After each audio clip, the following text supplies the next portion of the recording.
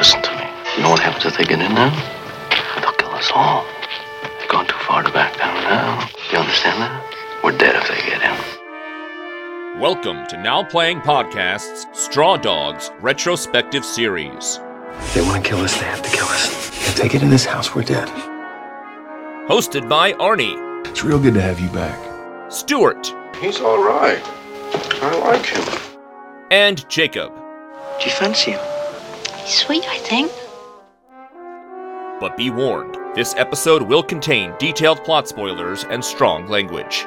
Fuck, man! Right about that. Who's next? We hope you enjoy the show. Come on, let's go. Come on. The police will be here soon. Today we're discussing Straw Dogs, starring Dustin Hoffman, Susan George, directed by Sam Peckinpah. This is the Now Playing co-host who always counts jump rope in binary, Arnie. And Stuart. And this is Jacob, the co-host who feels closer to rats than people. These days, rats are cleaner. Yeah, they ain't spreading no plague. They're looking at us and laughing.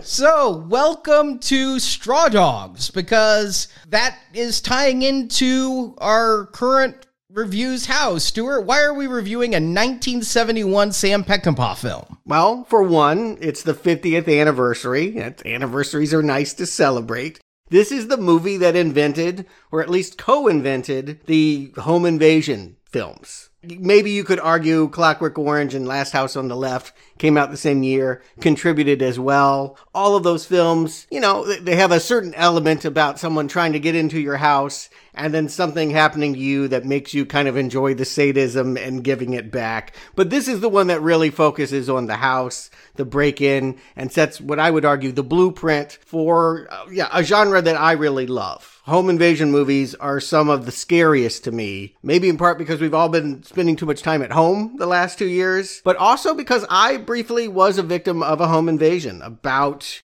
20 years ago when I was living in a small Chicago apartment. I always locked my front door, but the back led down to the laundry room. I figured, it's closed. What's the big deal? I was home. I was reading. I was enjoying life, and I'll never forget the sound. The doorknob turned. It opened. Someone was coming in with a wrench. I saw them 3 seconds before they saw me. Did you grab your bear trap? Well, that was it. I think every time I watch one of these movies, I'm like, what would have happened if he had rushed me? Like, fortunately, I didn't have to do no wrench, no craziness. All I did was scream, and that was enough. The man turned and ran. Turns out homeless people had broken in and were living in my laundry room in the basement. So the cops cleaned them up. But yeah, I always think about that moment whenever I'm watching, any of these things. We've covered Purge now, Panic Room, High Tension, Assault on Precinct 13. There's always an element that I can draw from my own life. It's why it's the scariest, because it's also the most real genre. And because I love that genre, we needed something for Silver Level Fall Donation. We are covering the latest, we'll use the word classics, in the home invasion genre, the films of the last 15 years that have gotten the most acclaim, the most buzz, maybe the most blood. We're kicking that off this Friday with Don't Breathe, followed by the sequel next week. It just seemed nice to have a bookend where we're starting with the beginning here before leaping to where the genre is in 2021. And I've seen this movie once before with you, Stuart. I know this is a movie you've loved, and you, during one of our movie watching times where we're each picking something, I think I might have picked Hellraiser 7 and you picked Straw Dogs. What a double feature. I don't have any memory of that. I remember Hellraiser 7. I remember always watching Hellraiser or Clive Barker with you, but I don't necessarily remember sharing it, Straw Dogs, with you. Did you like it? I remember thinking it was okay, but not being nearly as hot on it as you were. So I hadn't come back. I had thought about it because that was in, I think, the 90s we watched it. And I thought about going back because, I hadn't seen it in a long time. And then the reboot came out. And so I'm like, I'll watch the reboot and remember the first one. And so I've seen each of these once before this review. I've never seen that remake. I've seen this one once. sometime between, I don't know, time has no meaning anymore, between now and college, which to me is a couple of years, but it's much more than that. It's probably 15 years ago I actually saw this. But this is like, it's like Schindler's List. It's like Requiem for a Dream. Good films. I don't want to see them a lot, though. They're hard films to watch. And that is my memory of this 1971 Straw Dogs is great film. Never want to see it again because it's so hard to watch. How funny, because this is actually a tradition in my life. Wow. Whenever I move into a new place, and I've done it now 5 or 6 times. This is how you christen your new home? I absolutely will christen my new home with a watching of Straw Dogs. I guess that's morbid. Maybe I still got PTSD, but I do like to think about all the ways they could get in. And again, this to me is the granddaddy of them all. Maybe the best. I don't know. That was my curiosity coming back to this. Is Straw Dogs just the originator, or is it still the master of the genre? I don't know. It had been a while since I've moved. It's over 4 years, so it's been a while since I've seen this movie, and I have never seen the remake. So, an opportunity there. But do want to put out there, trigger warning for those that maybe don't know what they're getting into. This movie is notorious, and for many years was banned from home video in the UK because it has a really nasty, icky rape. I'm guessing, Jacob, that's part of the reason why you don't like to return? Yeah, it is the hardest rape that I've ever seen in a film, like, to watch. Like, even though it's not that graphic, we'll talk about it, but, like, there's something so real about it. It just, do not feel good afterwards seeing it. Harder than Last House on the Left? Yes, because that is kind of goofy with the cops and everything. Like, this never has that kind of levity, that goofiness that was brought into that film. Yeah, this one is the one that set the standard. I don't know if that's a great standard to set, but yes, this is the hardest one for me to watch. Yeah, and same year as that. Again, and Clockwork Orange. It was a time when the MPAA was being a little bit liberal. They felt like, okay, we're going to let filmmakers show screen violence in more realistic ways. Maybe people will come to the movies again. And so consequently, we had all of these movies coming out in 1970, 1971. We talked about it when we covered Dirty Harry. This was a Christmas film. Dirty Harry, Straw Dogs, and Clockwork Orange were what you could go see Christmas 1971.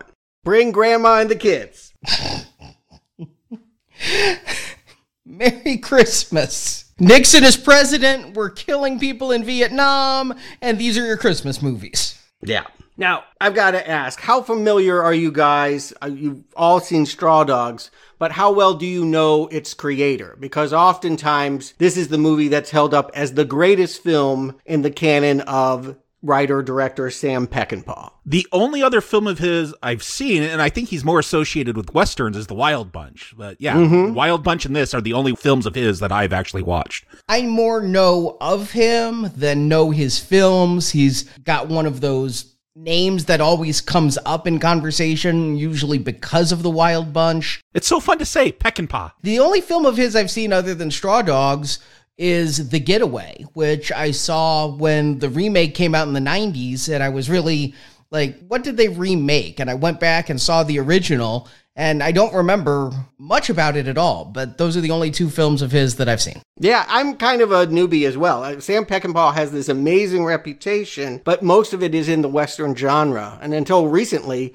the Western genre wasn't one I was eager to explore. Now I actually kind of want to go and dig up his old films. I, of course, have seen Wild Bunch. If you see a Western made in the 1960s, it's either going to be that one or Butch Cassidy. I feel like those are the 2. And what Peckinpah is specifically most famous for is screen violence. That he's a macho director, a man's man director. His films are always about men in the harsh climates of the Wild West.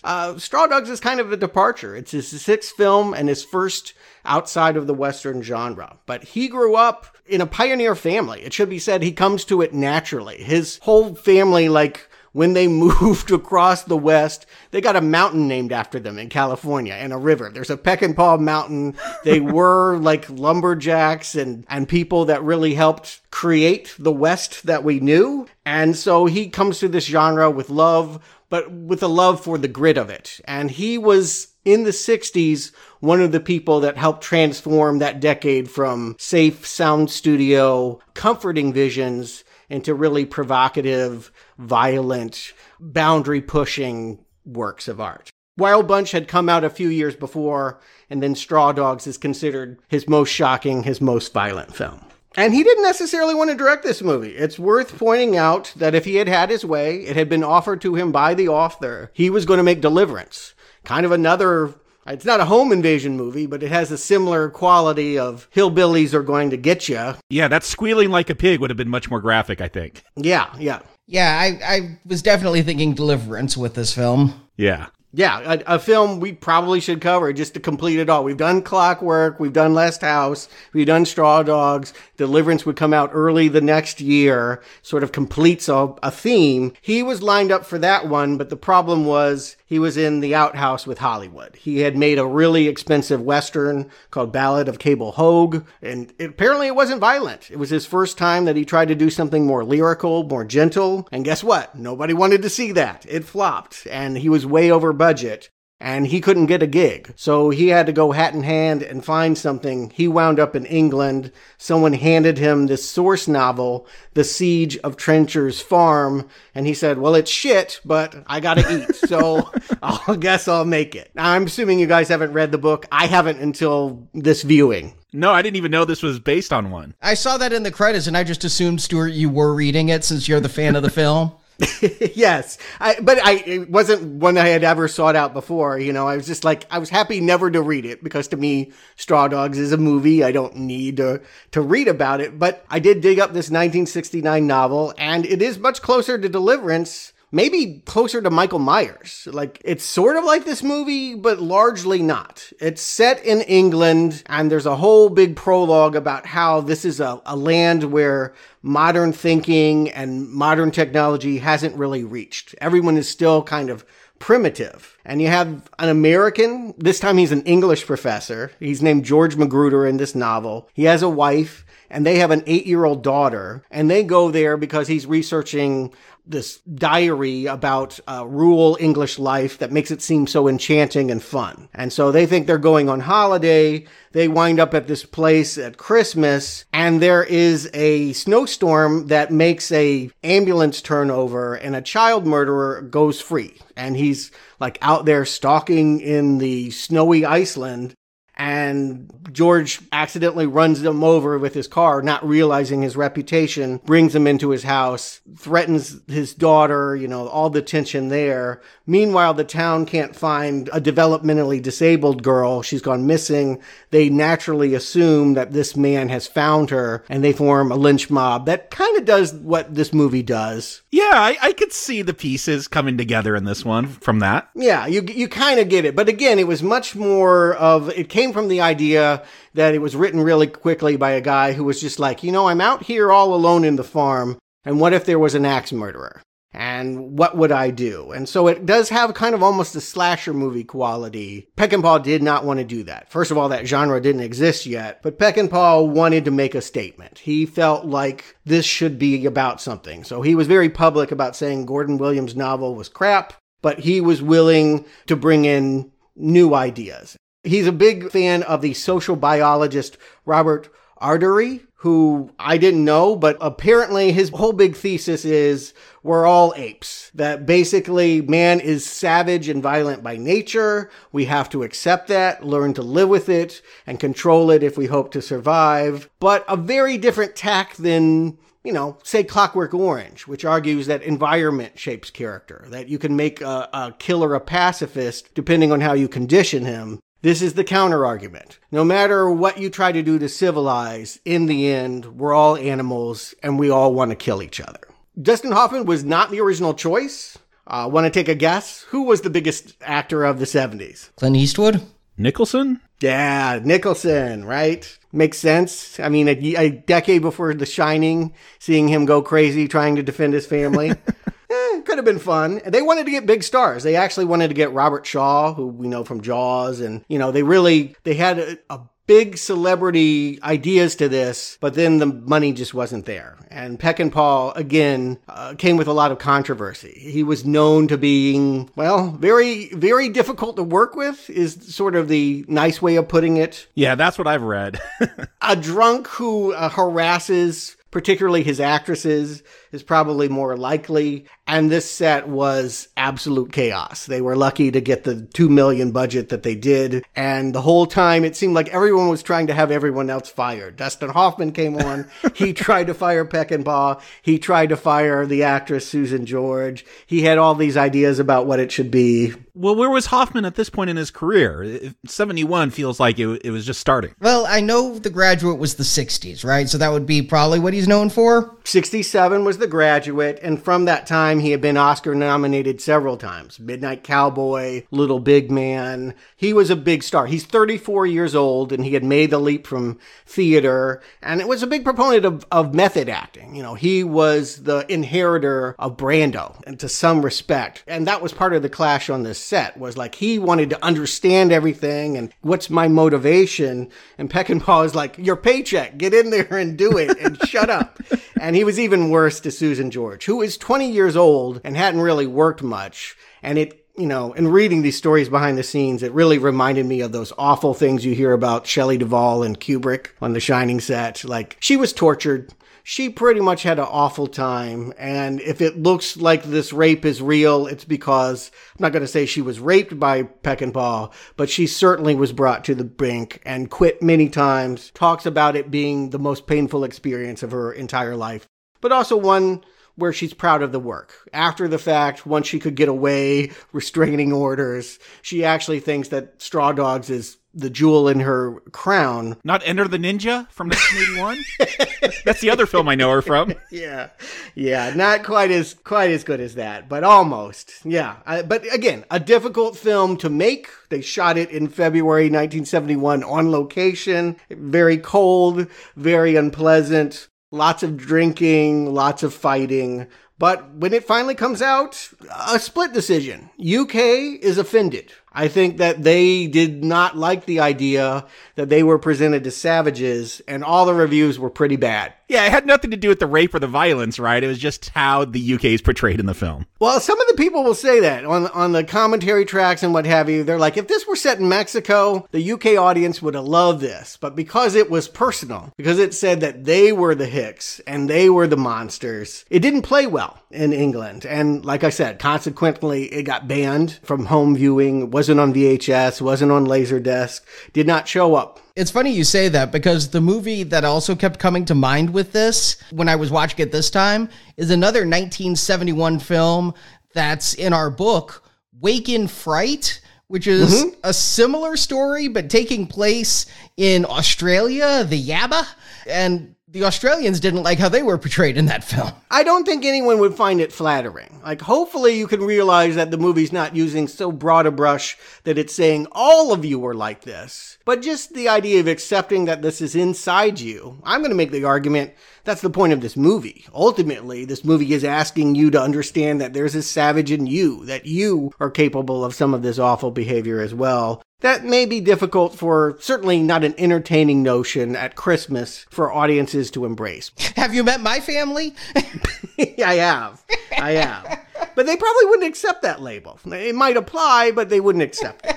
When it came to America, though, the critics tended to be much more complimentary. Words like masterpiece were used. But there was a segment particularly that was offended. The controversy remained about how the rape was portrayed. And it should be said, in America, it was a different cut. In order to get the R, they did change the rape scene so that it doesn't come off the way that it does in the uncut version. Which version did you guys see? Do you know? I watched whatever version the Criterion company put out. I have that on Blu-ray, and that's what I watched. Me too. I found it on Criterion for rental. Okay, I believe you guys saw uncut, and the way to know for sure is during the rape, if Norman comes in, did he bugger her? If it's clear that he came in through the rear, then it's uncut. Okay, it was uncut. Yes, I saw the uncut then. Yes. I just thought he went doggy style. I didn't know. No, it seemed like good old-fashioned sodomy. Yeah. Well, actually, Peckinpah argues that it was just entry through the rear,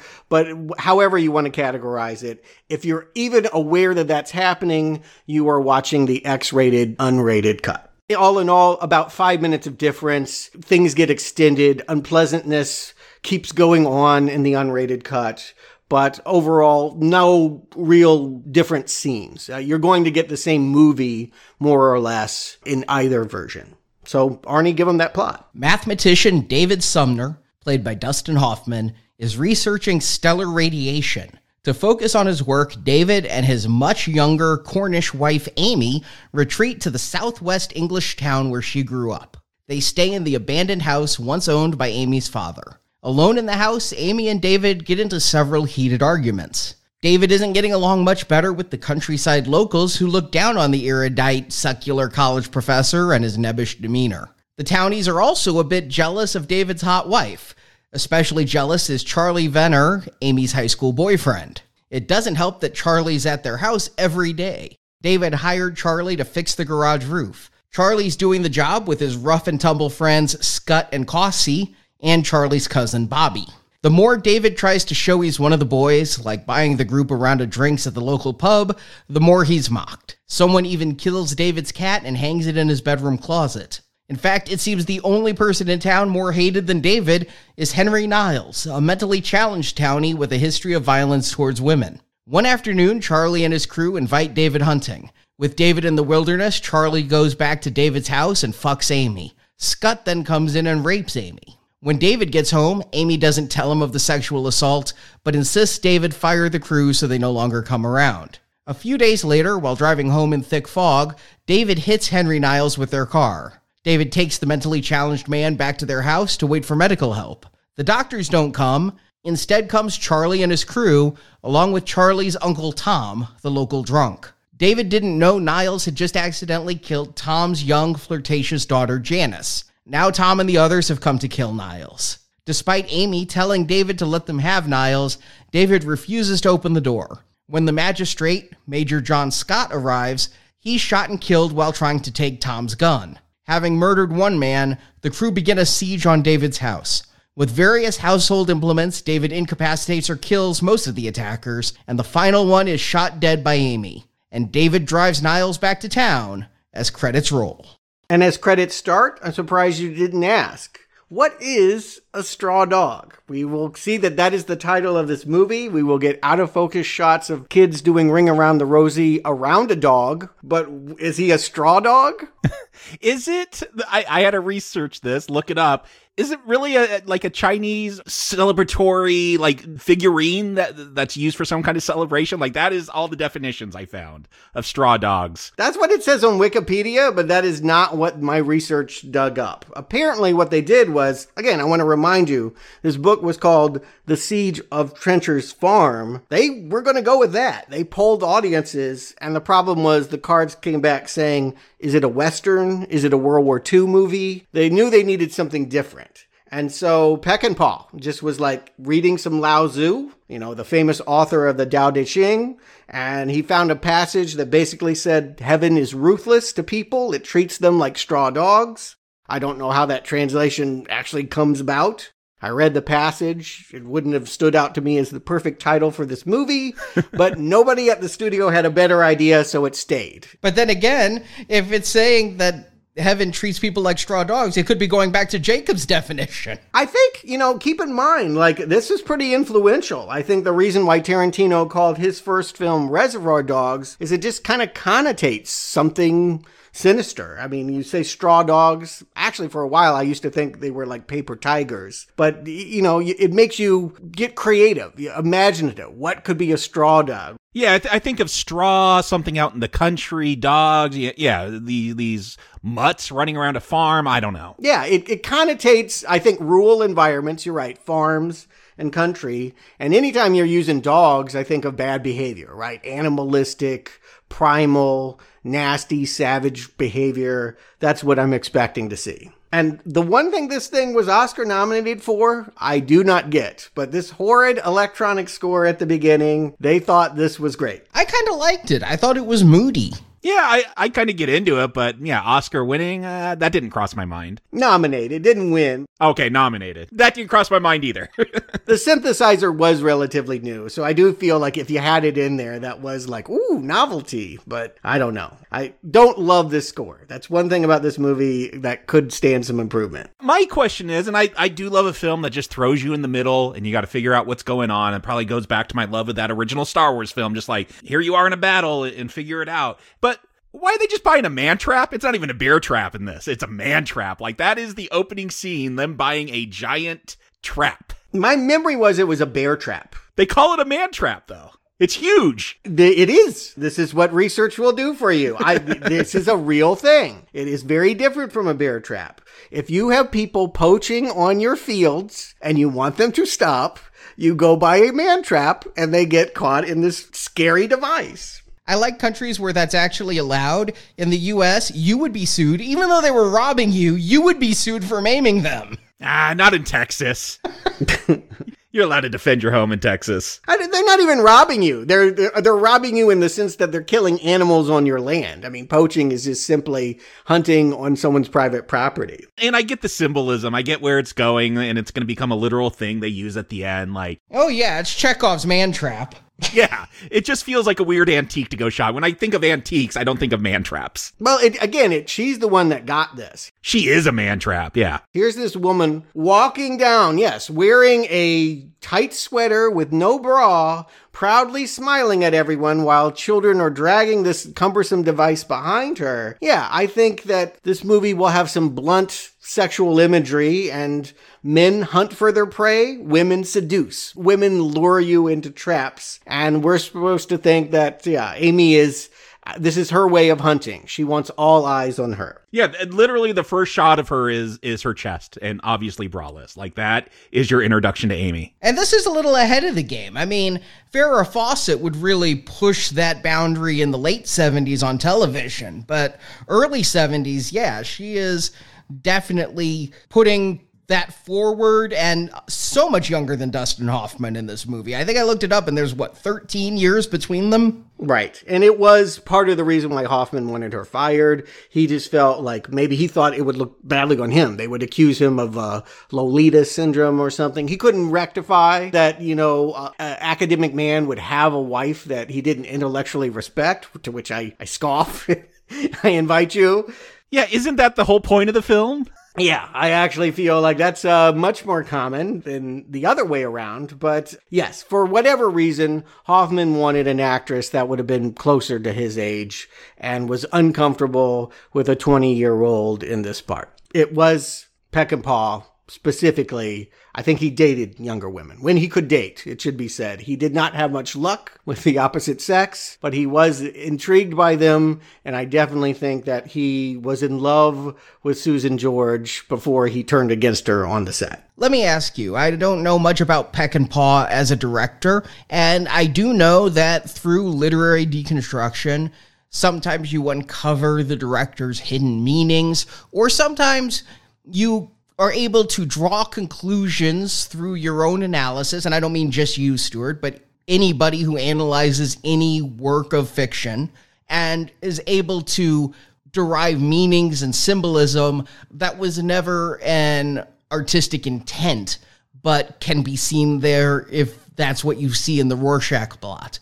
Is Peckinpah the type of person who would put this in there to say women use traps and is really going for all of that imagery? Or is that something that maybe came along after the fact through deconstruction and other people's interpretations of the film? Peckinpah would be very much in trouble if he were a working director today. Some of the things he said to the press, and I think he was egging them on. I'd like to believe he didn't believe all of them, but he was known to say things like, oh yes, women want to be raped, and this woman was asking for it. So yes, I do definitely believe that he wants you to think that this woman is trying to draw in the men of the town. I mean, I think there is commentary going on throughout the film about maturity, and look, this is all tricky stuff to get into as we discuss it, but yeah, I think he portrays Amy as someone who is regressed. She is a 15-year-old. Like, we'll see Janice later, but I feel like Amy is on that same level, and Peckinpah wants to get at something about women, like, doing that kind of thing. Is he, or is it just a one-note depiction of women in this film, where the two women characters in this movie, neither has much differentiation from the other? They both could be seen as sex-crazed Lolitas. Well, yeah, I will say that this film is about how we really are one note, that women are sex-crazed Lolitas and men are violent jerks who want to kill each other at any given chance. I would also add, it was a surprise to me in this viewing. I'd never had the thought before, but I had a different impression about who the main character was. In the past, I think for lots of reasons, Dustin Hoffman is the big star. I don't know who Susan George is. He's an American. I'm an American. He's a man. I'm a man. He can get lost in his head and be overly intellectual, a criticism you could probably lie at me. I focus just easily, almost instinctively, on David so often when I watch this movie. But is she not really the main character? Is she not the person with the most interesting dilemma? Because she's of both worlds. This is a character that grew up in this town, and on some level is a part of these people. They're not the other to her. They are her. They're her peeps. They're her folks. And at the same time, she's chosen this other life and maybe has brought David here to show that she is better than them, different than them, got away from their low-class life. Now there, I definitely think stuff is being read into this film. She cannot be the main character because she's too ill-defined. There are things going on with them as a couple, but yes, David, Dustin Hoffman, the star, is the one who's going to have the big arc and the one from whose point of view we see most of the story. They're equals. She is not any one more dimensional than he is. I think she is. I really do. I think that I wish that there was some sort of characterization that would say why she brought him here, assuming it was even her idea to come here. They talk a lot about why they're here, and I think that, we can get into it when we get into it, but it seems to be, in part, one of the many things that gets said was David thought it would make her happy to return to her childhood home, that they're going to live in her childhood house, her father's house. He must have passed away. There's no mention of him now. And he's trying to fill that vacancy, that father void in the house. And that's why I said there seems to be a regression with Amy. For whatever reason, they've come back to this town, her hometown. I somewhat agree, Stuart. I do feel like there's something really interesting with her, that there's a lot of ambiguity in this movie. Again, there's a lot of muddy stuff that we'll have to work our way through as we get into the story. But I do feel like, yeah, it's never text in this film, but there is something going on deeper with her, but it is so ambiguous. Like, is it just about returning to your hometown that brings something childlike out in you? Is it her way of getting back at this husband who's ignoring her and neglecting her? Like, there's a lot of human nature going on. And Arnie, you said a Rorschach test. I think that is somewhat correct with this film. Like, this will kind of reveal who you are and what you do believe deep down about the sexes and about human nature. And Arnie, if you feel like she's really underdeveloped, in this viewing, I really paid attention to her as a character. I'm happy to say where I think she is at all given moments. But let's get to our hero. Let's get to our American. He is David Sumner, Dustin Hoffman, introduced carrying a box of bananas, maybe, or at least just groceries, looking very, very nerdy. And almost instantly defined as a coward, because he'll stop into this pub, and when a fight breaks out, when the town drunk is mad about being cut off, he is going to hide in the corner. We know that he is conflict avoidant. Yeah, I love that shot of him. He's standing between right in that corner in the door jamb, and as Tom Hayden and the rest of these goons are walking out, that door is just pressing up against him. It's such a non-masculine stance to have of your hero, just squished in between the corner and the door. And yet he won't let this drunk pay for his cigarettes either. At the same time, after the guy leaves and makes this big scene and the cop sort of busts everything up, then he's going to make the stand that he can pay for his own cigarettes. And again, that kind of defines him. As the American, I have more money than everyone else. I drive this nice convertible. I have this unique job that nobody here has ever, no one can even describe what it is. I can't describe what it is. It's like math, but like computers in 1971. Like, that seems very early on. His head is full of stars. Yeah, he's literally trying to project astral configurations and how they might relate to radiation. Yes, something about radiation. That's what I got. I was taking it as it's the 70s. You just say the word radiation. I don't think the screenwriters knew what exactly he did. No, you're missing the point. The point is that he's so deep into his head. He's such an intellectual that he's the opposite of her. She's all carnal, look at my body, and he's all lost in his thoughts and can only sometimes pay attention to her. Don't you wonder how they met? Like, was she his student? I really doubt that. I mean, the way that he dismisses her intellect and the way that she's struggling with basic concepts about math, I would guess probably not. I can tell you only that in the book, they did meet as colleagues, and she was not from the area. This is something that has been added to this story, that she knows these locals. When she sees her old flame, Charlie Venner, that's a new dimension that Peckinpah is bringing in here. And that's why I like that David is played by Hoffman. Like, Nicholson, if that's who they went with, like, I don't know, seems like kind of a tough guy. Like, he seems threatening. Hoffman, he never seems threatening to me. He could be trying to stop whatever monkey outbreaks there are. He's never going to seem like the tough guy. Oh, God, outbreak. I'll say this. I do feel that this movie plays a bit with stereotypical anti-Semitism, because Hoffman is Jewish, and I think a lot of the things that they dislike about him are, stereotypical Jewish traits: nebbishness, conflict avoidance, intellectualism. I feel like that it's a lot of Catholics attacking the Jew. I never had a religious reading of that. To me, it was rural versus, the elitist, the intellectual. And American. There's a lot of cultural difference, but you're right. Probably, I don't think David is an atheist. Certainly when he talks later about God, I don't believe that he is, a devout Jew, but yes. No, but you name him David, Star of David. I mean, not every David is Jewish, but I hear what you're saying. It is definitely a reading that you could have, and because we know that about Hoffman, it's very easy to put that in there. We wouldn't have been as quick to do that with Nicholson. And he, through his inability to state what he wants, ends up inviting this man that he doesn't want anywhere near his wife. He knows that there is obviously some history between Charlie and Anne, but he can't stop himself from saying, "Oh, you're a friend? Then come help finish my barn. You can repair the roof." And he's already hired people to repair the roof. I don't know how my contractor would feel if I came home one day and said to the contractor, "Oh yeah, I've hired these other people on my own to help you." Yeah, I don't know how many contracts are actually going on here. It feels like, we'll hire some of the local help, and they're taking a long time, so let's get a couple more guys. Right. And when we see these guys that he's got, like, ick. I mean, like, one of them basically confesses to being a criminal that spent, 10 months in jail and is just freshly out, happy to get any work. And the other guy is a rat man, and has this really, gets under your skin giggle and talks about loving, vermin and rodents more than people. I couldn't tell if he was there to kill rats or work on the garage. I think that goes hand in hand. I imagine this barn, because it doesn't have a roof, because it is, the country, probably has a big rat problem. But yeah, he's always hanging out on the roof. I don't know if I see a hammer in his hand, but, these guys aren't working very hard. It becomes pretty clear they're pretty lax.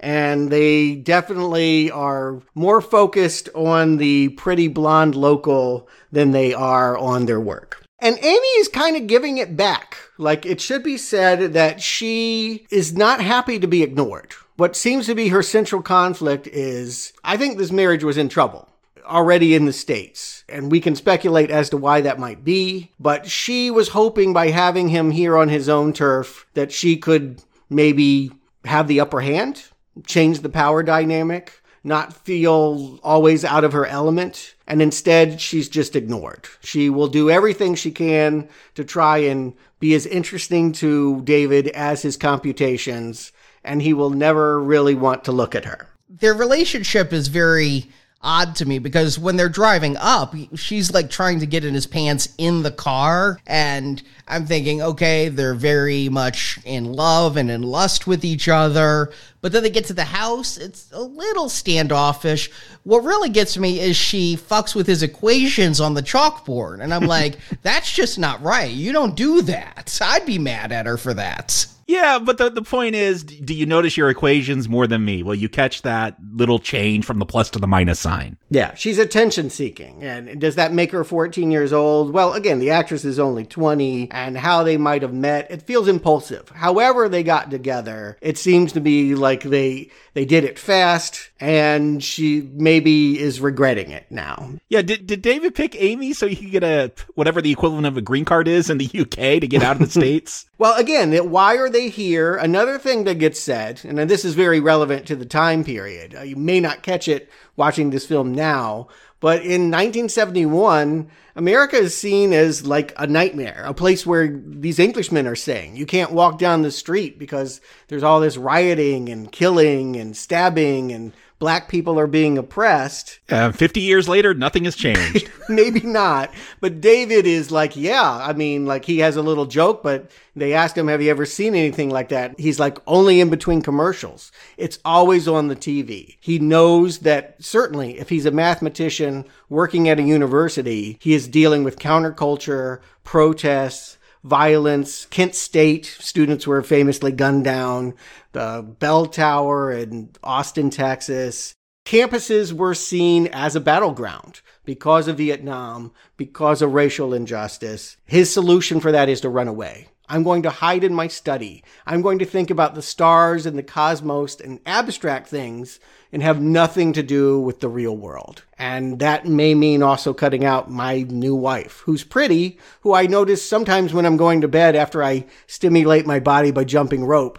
But most of the time, I just want to think. I got to ask about jumping rope and counting in binary. Is that quicker to do? To count to 100 in binary? I thought that's like a whole string of numbers for each number of zeros and ones. Yeah, 100 and you can't even get to 100 in binary. It goes 2, 4, 8, 16, 32, 64, 128. So he either did 128 jumping jacks or he did 64 jumping jacks and rounded up. No, he did 5. You're missing the joke. The point is he wants to get in. They make a bet about whether she'd be able to make her chest move before he could finish doing 100 jump strokes. And when it looks like she's ready to move the piece, he speeds it up. He's ready to get laid. Oh, I got the joke. I just thought maybe the joke is, too, that Amy wouldn't have any idea what counting in binary is. Because I barely do.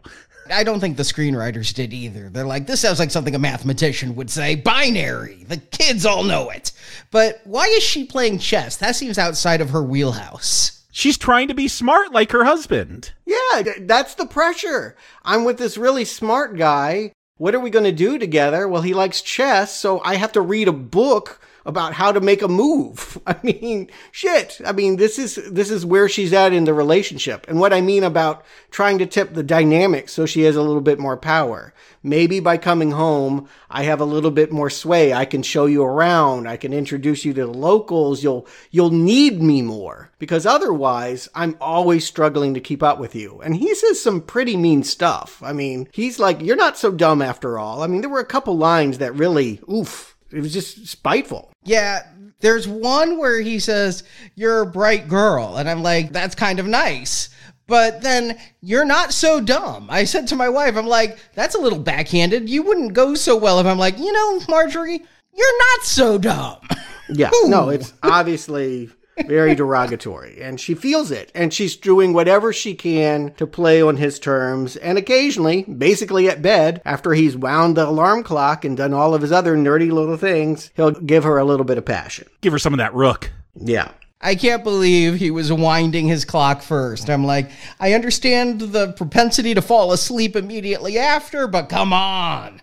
Are you so bored with her that you are just going to ignore the hotness coming at you? I think that they were, again, playing with the overly intellectual, all brains, no penis stereotype there. Well, yeah, because that is the thing you least expect to turn into a savage. And I think that is the point of this film, that it doesn't matter how much your head is in the stars, how much you could calculate formulas of radiation, you're going to turn into a caveman by the end of it. Yeah, he really wants to work. At the end of the day, he could probably be fine here alone. Like, he spends most of his time, he's pretty blunt about it. I love you, Amy, but I want you to leave me alone. Go repair something. Go, chew your gum elsewhere. But I don't want to devote time to you, which is, I think, a crushing realization for this wife. I'm committed to someone that will never love me the way I want to be loved. That is something I didn't remember from my first and only viewing before this one of this film, was just how misogynistic David is. And it's something that really stuck out, like trying to, if we want to say there's reason and logic to these characters' actions, like trying to understand Amy, like, yeah, she is really treated awful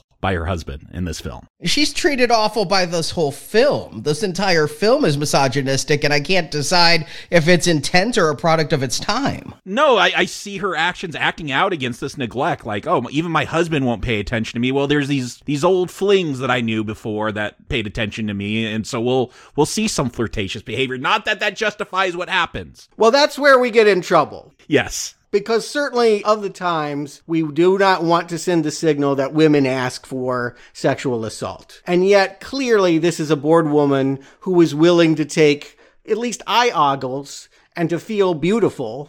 She wants to be seen, at the very least. Seen topless. She is putting herself into harm's way because of that need, because of her loneliness, because of the situation. Yes, she is becoming more and more bored with the situation and looking elsewhere. And again, keep in mind, her old boyfriend, he wasn't good enough to marry, but he's there now. He's joined the crew on the roof. And so she's seeing him more often. She's thinking about him more often. But she gives the entire crew the peep show, not just him. Right. And again, part of that, what was that about? Was that about stimulating them, or was that getting back at her husband? So like, kind of both. I mean, when we see their exchange, he can be awfully cruel. He thinks he's being loving, or at the very least, he's trying to be nice and saying, I don't have time for you. But her way of rebelling and fighting back on that is, well, then I'll go find it somewhere else. And yeah, I agree. You don't ever want to say that she's asking for it, but she put thoughts there. I mean, she was acting recklessly in however you want to look at it. Yeah, I was surprised that they do have this whole conversation. Well, you're not wearing a bra, so you're asking for it, which I imagine played very differently in 1971 than it would in 2021 with audiences. Like, now we're very critical of that kind of idea. I think that was more of the mainstream thought back then. Like, if you're going to show stuff off, you're going to get these men all worked up, and don't be surprised if something happens. I mean, if you're walking down the road with a giant diamond on every finger, you're more likely to get robbed than if you... You're not asking for it, though. I just want to make that clear. Right. No, you're not asking for it, but you become a bigger target. I understand that, yes. And that is the muddiness of this film, especially, I think, with modern audiences 50 years later. Yes, it's still never right to rob the person, and they're not asking to be robbed. They just, I think, more people are tempted. It'd probably be more wise to put that diamond away, though, if you're in a dangerous town. Yeah, it's not caution. She's being dangerous. Her loneliness is causing her to act out in ways that is, potentially going to be very bad for her. And it should also be said, in the 70s, bra burning being what it is and all of that, not wearing a bra was a statement. Again, she might kind of resent the fact that her husband is a coward. His response to the counterculture and all of that revolution was to run away. Maybe she's more of a modern girl. She certainly, I think, in marrying him, thought she was getting out of small-minded thinking, and now she's finding out that he's just a different breed of loser. I mean, they're going to hit you over the head with that. She says he's a coward for running away and taking the grant money to do this research because he was afraid of the politics and everything of academic life. So they're going to drive this home again and again, is that David doesn't want conflict, except apparently with his wife. He's more than happy to engage in conflict with his wife, but everybody else he tries to run away from. No, he wants no conflict with her. He doesn't want any issue with her at all. He wants her when he wants her, and she's like a possession. I'll pay attention to you when I have the time. At night, basically. When I'm done with my thinking, I'll have time for you. And until then, no. Yeah, when she goes to put that gum on the chalkboard, again, a very regressed thing to do. He's like, don't do it. And then she just does it and nothing happens. Like, he doesn't scream at her, do anything. That's all going to come later when he finally, I guess, gets confrontational with her in a physical way. Yeah, but he does get verbally aggressive with her. You want to help me? Clean up this place. Bring me drinks. Do the wifely duties. But he wouldn't yell at anybody else that way. That feels like an evolution, though, throughout this film, is that he gets more and more aggressive with her as he is emasculated, perhaps more and more in front of these country folk. Peckinpah has said in many interviews that David is the villain of this movie. He is not the hero. He is the aggressor. Oh, by the end, I would totally agree with that, yeah. I completely disagree with that. I don't understand that point of view. Well, let me elaborate. What David is so wrong about is he's not being intellectually honest about who he is. He's trying to hide from who he is. He's trying to live in an esoteric world and deny his carnal passions, the physical, what have you. That will cost him everything. I don't know that makes him the villain. Again, it gives him an arc, and perhaps a tragic arc if you want to view it from that direction. You don't have to call him that. I'm just telling you what the director said when he was making this. Yeah, I see it, again, kind of jumping to the end. He is going to wage war to protect a child murderer. Now, he doesn't know that, but... Yes. It's funny how his allegiances will align and what he is willing to take a stand for and what he is not. But in this moment, he is hiding and she is trying to be seen. And we see in parallel, there's another girl in town. Maybe the next Amy is Janice. Janice is the teenage daughter of that town drunk, Tom. And he has been very vocal about the fact that she is, well, he doesn't acknowledge that it's her flirtations. He's acknowledging that the child molesting town simpleton is going to create a problem for Janice, and he's going to kill his brother if he doesn't do something about it. This is an aspect that I did not remember of this film, is Henry, this,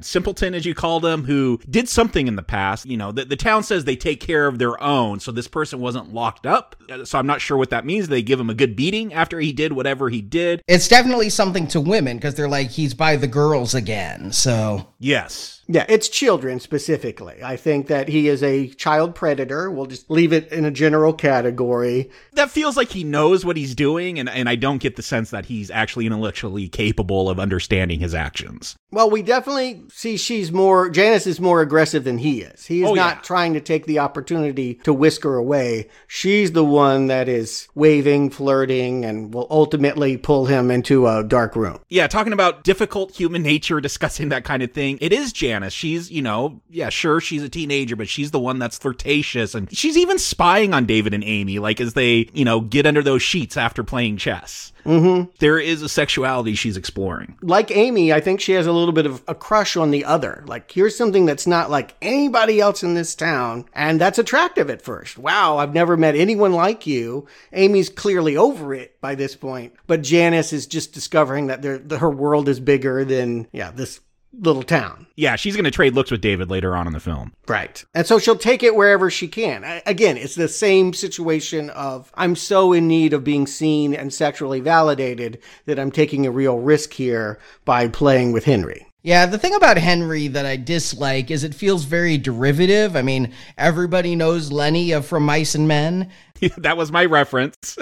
So here it feels like a big unoriginal storyline just plopped in the middle of this movie, and it's there to be a catalyst of events, but I'm claiming that Amy doesn't have much character, let alone Henry here, who is, just exceedingly one note, and I feel like they could have come up with a more organic way to set off the final events than to have this whole subplot. It is not from the novel. It was, no one ever used the words of mice and men, but it has to be. Yeah, they use it as the device because in the original, it was a serial killer that had escaped from a snowy night ambulance turnover. And so they didn't want to do that. They've worked him more as just, yes, this town thinks it could handle this problem on its own, no outsiders needed, and creates that dynamic again of we don't want someone telling us what to do, this outsider, these judgments.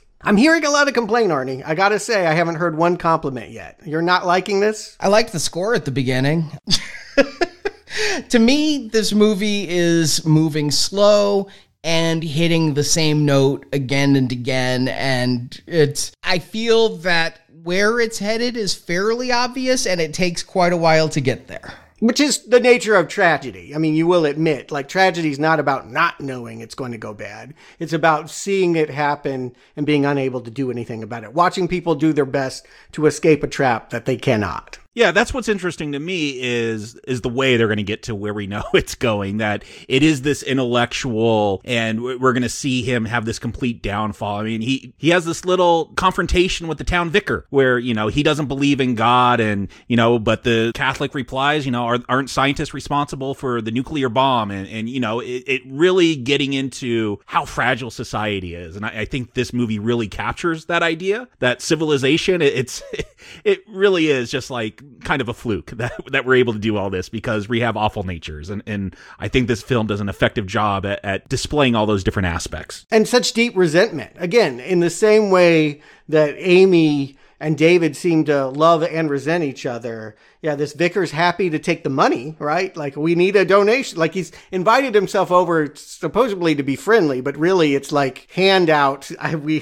Give me that wad of cash in your pocket. He's happy to say, don't you feel responsible for radiation? Like, you people are the ones that created the bomb. And David comes back with, and you people are the ones that talk about Christ and kill people in his name with bloodshed. And so responsibility becomes a big word in the second half of this narrative. Who's responsible and where those boundaries are becomes a very sticky scenario, which, Arnie, I don't think it's predictable where this would go. If you were seeing this the first time, you could imagine that it would go bad. You could imagine that women are going to be assaulted, but I don't think that you would imagine that David would end up defending Henry. I know it'll end in physical confrontation. I didn't see David defending Henry the first time I saw this movie. I remembered that coming back the second time, but I knew it would end in violence. Well, yeah, it's Dustin Hoffman with broken glasses on the cover. Yeah.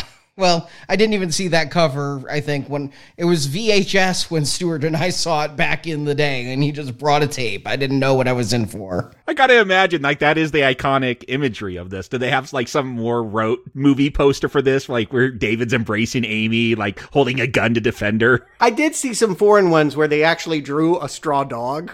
It's kind of goofy. It was a little bit Wizard of Oz. It was kind of a flying monkey and scarecrow at the same time. Didn't really work. But yeah, I mean, I guess all I would say is if you're feeling like the vice is tightening and you know things are going to go bad, that should be what you want, right? That is, as an audience member, what you're here for is to watch that tragic downfall, is to watch things break. That is, I think, the twisted desire of the audience. And I think if you're going in, we started this off talking about home invasion movies. This so far has been more or less a character study to me. It's when like cats start getting hung in the closet, and that's when it starts feeling maybe more home invasion. So it might, if that's what you're going in looking for, it's going to take a little while to get there. So who hung the pussy? They never reveal it. There is a fan theory, and it's interesting. I'd never thought about it, but I read about it this morning. David did it, right? David is throwing grapefruits and tomatoes and is kind of mean to that cat. And, she's always looking for it. Maybe it's bugging him in the office, and so he lets it outside. There are some people who believe that it's David in his first off-screen snap that hung that cat and then doesn't want to admit it when he opens the closet door. I don't know if I buy it, but interesting. Yeah, I don't buy that. I remember the scene where he's throwing fruit at it, and I'm like, okay, this is early on telling us there's something uncivilized about this intellectual. Like, I thought that was a nice little touch there, but no, I don't think he hung the cat. I would believe he'd kill the cat. I don't believe he'd hang the cat in his own closet to then later pretend to find. He acts way too surprised. He's like totally shuts down. He can't even say anything. He sits down, has to point at the closet, so Amy has to go see it. Like, he can't even talk about it. That doesn't seem like a reaction to someone who actually did it. No, he turns into Raymond Babbitt, like who just put the baby in the bathwater. I mean, he's like definitely channeling Rain Man here. And she, of course, naturally is accusatory. It's got to be Norman or it's got to be Chris. And basically, the implication is, certainly by the traditional gender roles, the man of the house would need to go and confront these men that show up the next morning and say, hey, what the hell? Now, you want me to say positive things about the movie? I will say this. I also identify with David. I'm not the most handy person with hammers and nails.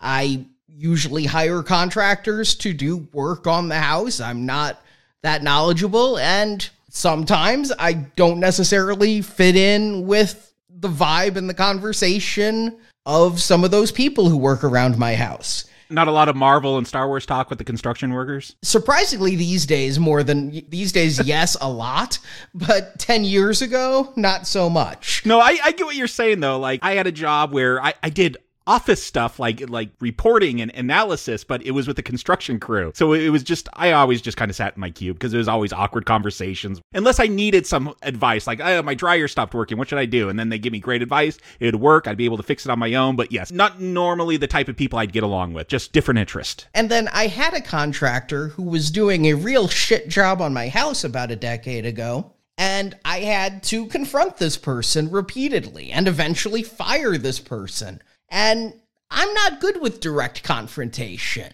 I got a lawyer to tell my employer I quit my job because I didn't want to face my employer and say I quit. So I understand where David's coming from. And if I had to confront somebody because they killed a cat I didn't like, I understand his hesitancy and his reluctance and his deciding to find ways to game it and bring it up instead of bringing it up directly. I completely understand where he's coming from in this entire situation. And I understand why Amy's frustrated as hell about it. Oh, yeah. No, I can empathize with David because, look, hashtag not all women, but I've been with some Amy's where it's like, hey, you're the man. You got to go deal with this in the most confrontational way. I don't have to do that because I'm a woman and they're not going to do anything against me, but you're the man. Go do this. And I'm like, I don't want to confront like 4 people and get in a fight. Like that's awful for me. Like, but again, muddy human nature, that does happen where, yeah, prove you're a man, stand up for me, stand up for our cat, and go take care of this. Right. And so his solution is that he, like, I'll just go and ask if they've seen the cat, which I think that's a pretty good, like, a little wimpy, but like that should at least get the conversation going. But then he even flakes on that. He goes and like ends up having them like get the man trap and set that and put it on the wall. He doesn't even bring up the cat. Well, I thought he was so upset because Amy brought out that milk for the cat and it's like, oh, you're not going to let me do it on my own. See, I thought he was like bringing them in and then he got nervous about it and backed out, but I thought he was also using this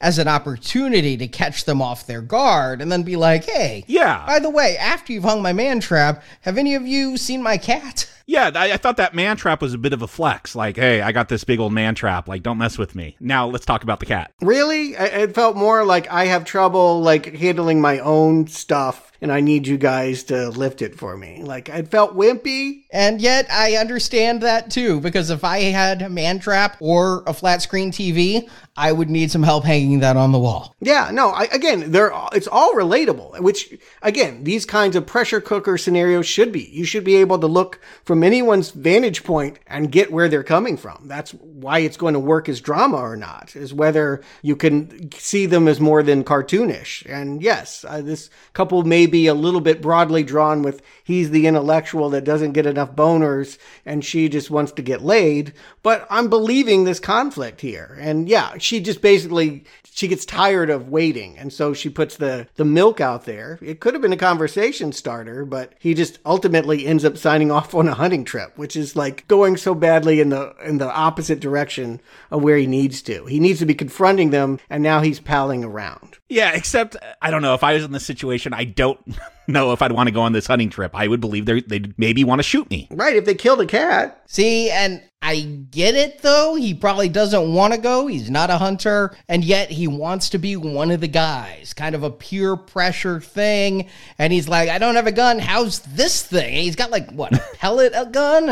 I don't even know what kind of gun that is. It's her dad's gun, at that. It's what's on the wall. Like, he doesn't have guns. Yeah, but I also thought, like, look, I got a gun, guys. Like, there's these attempts to be a macho man that I see in him. Oh, there is. Now that he's forced to be in this situation, but he's run so far from it. Like, again, his idea to the conflicts of America is, I'm going to leave America. Well, now it's violence is knocking on his door and saying, it's fun. There's plenty of fun things to shoot outside your door. Let's go. Again, if he could stand up for himself, he would say no. But unfortunately, he just allows himself to be talked into being left out in the middle of the forest waiting for geese to come in his bag. What do they tell him? That they're going to chase the geese towards him because you don't want to get a lot of pellet in them. They're not a lot of meat, so you don't want to have to shoot them. So he's supposed to stand there and just bag them up, like just chase them down ultimately, which again feels very emasculating. We're going to do the tough stuff, and then you run around and try to put the bird in a bag. Standing there and holding the bag, being left holding the bag is an expression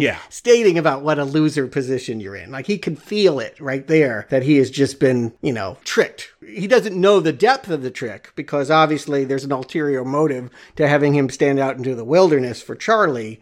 But yeah, he just thinks that they're being mean and bullying him, and he couldn't possibly hope to even kill one of these geese. So when he finally does shoot one, it should be a victory moment, except, well, it's intercut with something else that's really bad. Yeah. Yeah, and I figured that they were playing a trick on him. They're all laughing and everything, and looking at him and laughing, you could tell that they're making fun of him, and he's got something that they're going to do to him. But I did not remember what it was going back to sleep with his wife. Yeah, Arnie, I thought it was telling, and I definitely had a different read on it watching this time, but in your plot summary, you say more or less Amy and Charlie have consensual sex. I said he fucks her. Okay, but then you called the next one rape. Like, I feel like... Right? The first one, it's like it starts as rape, but it doesn't end as rape. No, and that's where this gets really ambiguous and muddy and difficult because, again, like, if you want to be real about human nature, a lot of it goes down like this, I bet. Like, where, there's some resistance, and then maybe it's an old fling, and she's like, you know what, it feels good to be needed again, and, like, she definitely is, like, patting him down by the end and like feeling his chest, and it feels more consensual by the end. Here's the problem though. That is the male fantasy of rape, is that, oh, she just wants it. She's saying no, but meaning yes, which makes this scene actually more grotesque to me than the out-and-out rape we're about to see. I would say that does happen, though. That, I don't know. I don't want to make broad generalizations. I don't want to justify anything, but I'm saying this is really capturing the darkness, the difficulty of human nature. Think of her as a character and not a symbol of innocence being defiled. She was someone that left this place because it wasn't good enough for her, thought she could get something better in America, brought it back to try and save that marriage, is finding there's no saving that marriage, and is now thinking, well, there's no place like home. Maybe Charlie could be it. But you killed my cat. I mean, like, where this starts is, did you kill my cat? Never confirmed. You're right, Arnie. But I don't know if he is the responsible one. She thinks it's Chris or Norman, who's the second individual to come in the room. Let me put it this way. Charlie does not see himself as a rapist. Charlie sees himself as inserting himself back in the life of a woman that he let get away. The life and other parts, but yeah. Yeah, and to him, this is probably a joyous moment until he finds out he's not alone, until he finds out that Norman is there with the shotgun. For her, obviously, and this was something that Susan George talked about, it was a very painful 3 days to film this. 3 days to do this? Yes. The difficulty is not just, obviously, this is an uncomfortable scenario. It was the fact that at this point, Sam Peckinpah and her were at such odds. He would not look at her. He would not speak to her. He was very dismissive and awful.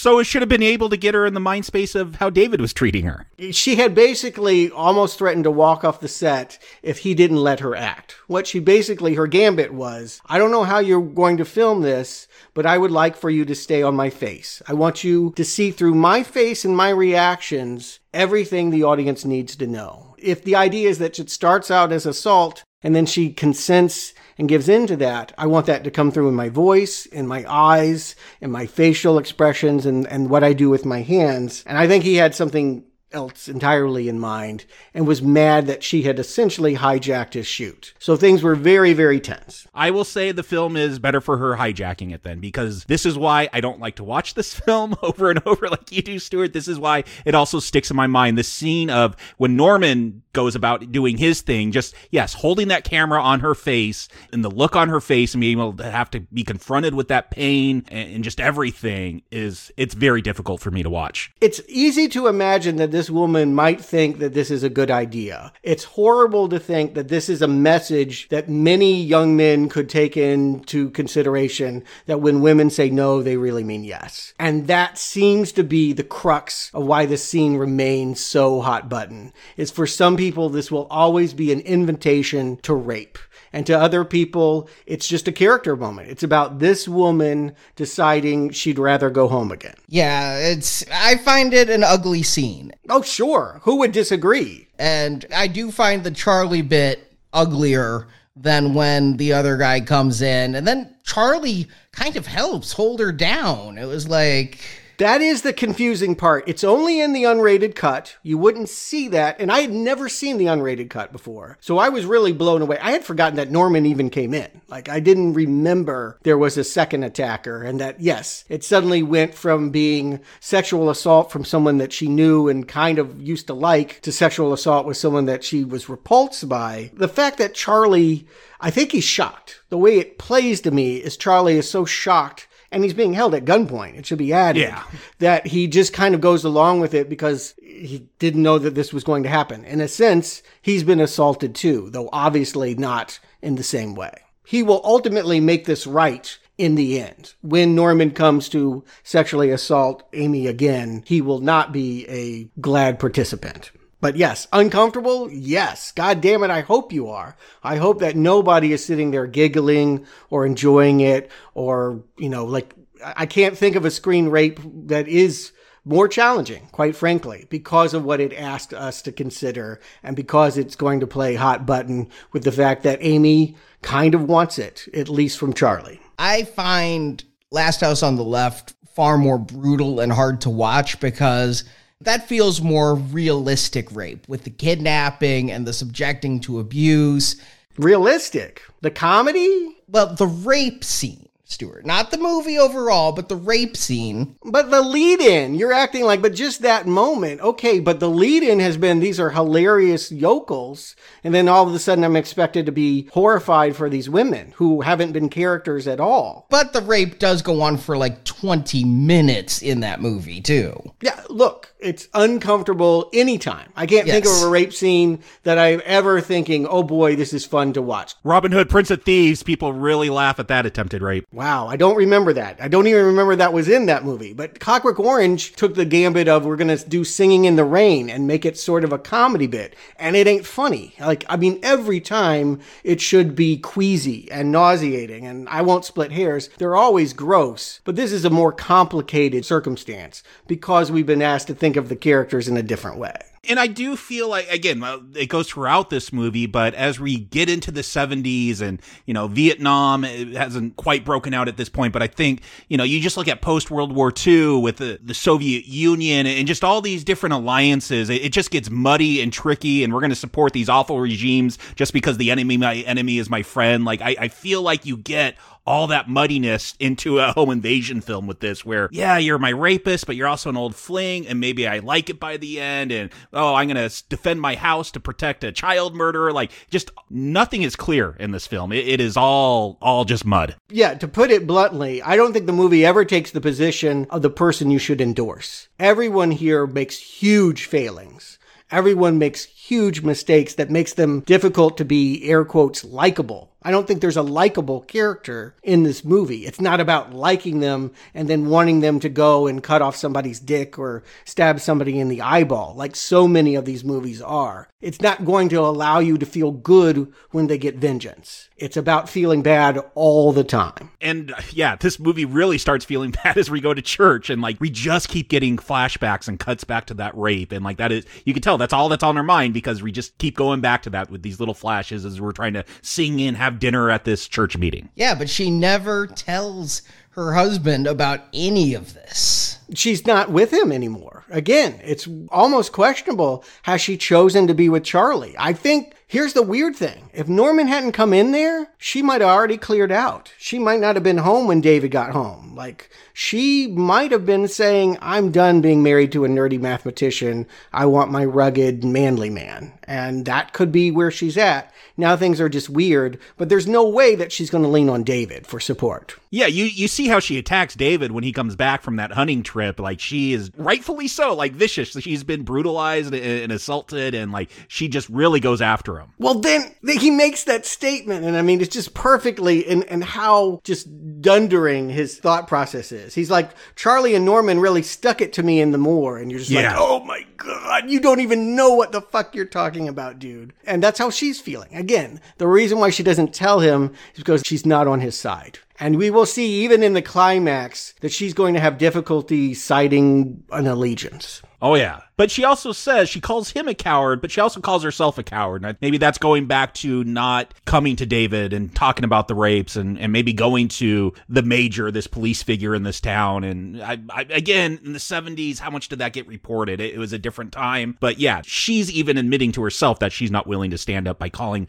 herself a coward. Funny fact, the major, you pointed him out. We haven't really discussed him. He's walking around the movie. I've always been like, why is his arms in a cast? His arm's in a sling. I noticed that at the end, yeah. What's that about? Well, apparently, like, Sam Peckinpah, like, woke him up in the middle of the night and was like, let's go drinking. And, like, this was, again, why Peckinpah almost was fired from the shoot, is that so often the party never ended and this guy broke his arm either during a bar brawl or because he was drunk and fell. I've heard different stories, but essentially this is the kind of chaos that's going on all the time. You'll also notice that David Warner, who's playing the simpleton, is walking with a cane. He had just had a drinking binge where he broke both his feet and wasn't even sure he could walk again. And Sam Peckinpah was like, God damn it, you're going to get up and do this part, God damn it, and scared him basically into learning to walk again. Great physical therapist. Maybe that was his real calling. Sam Peckinpah is your personal trainer. You will not cheat. You will get in all your crunches.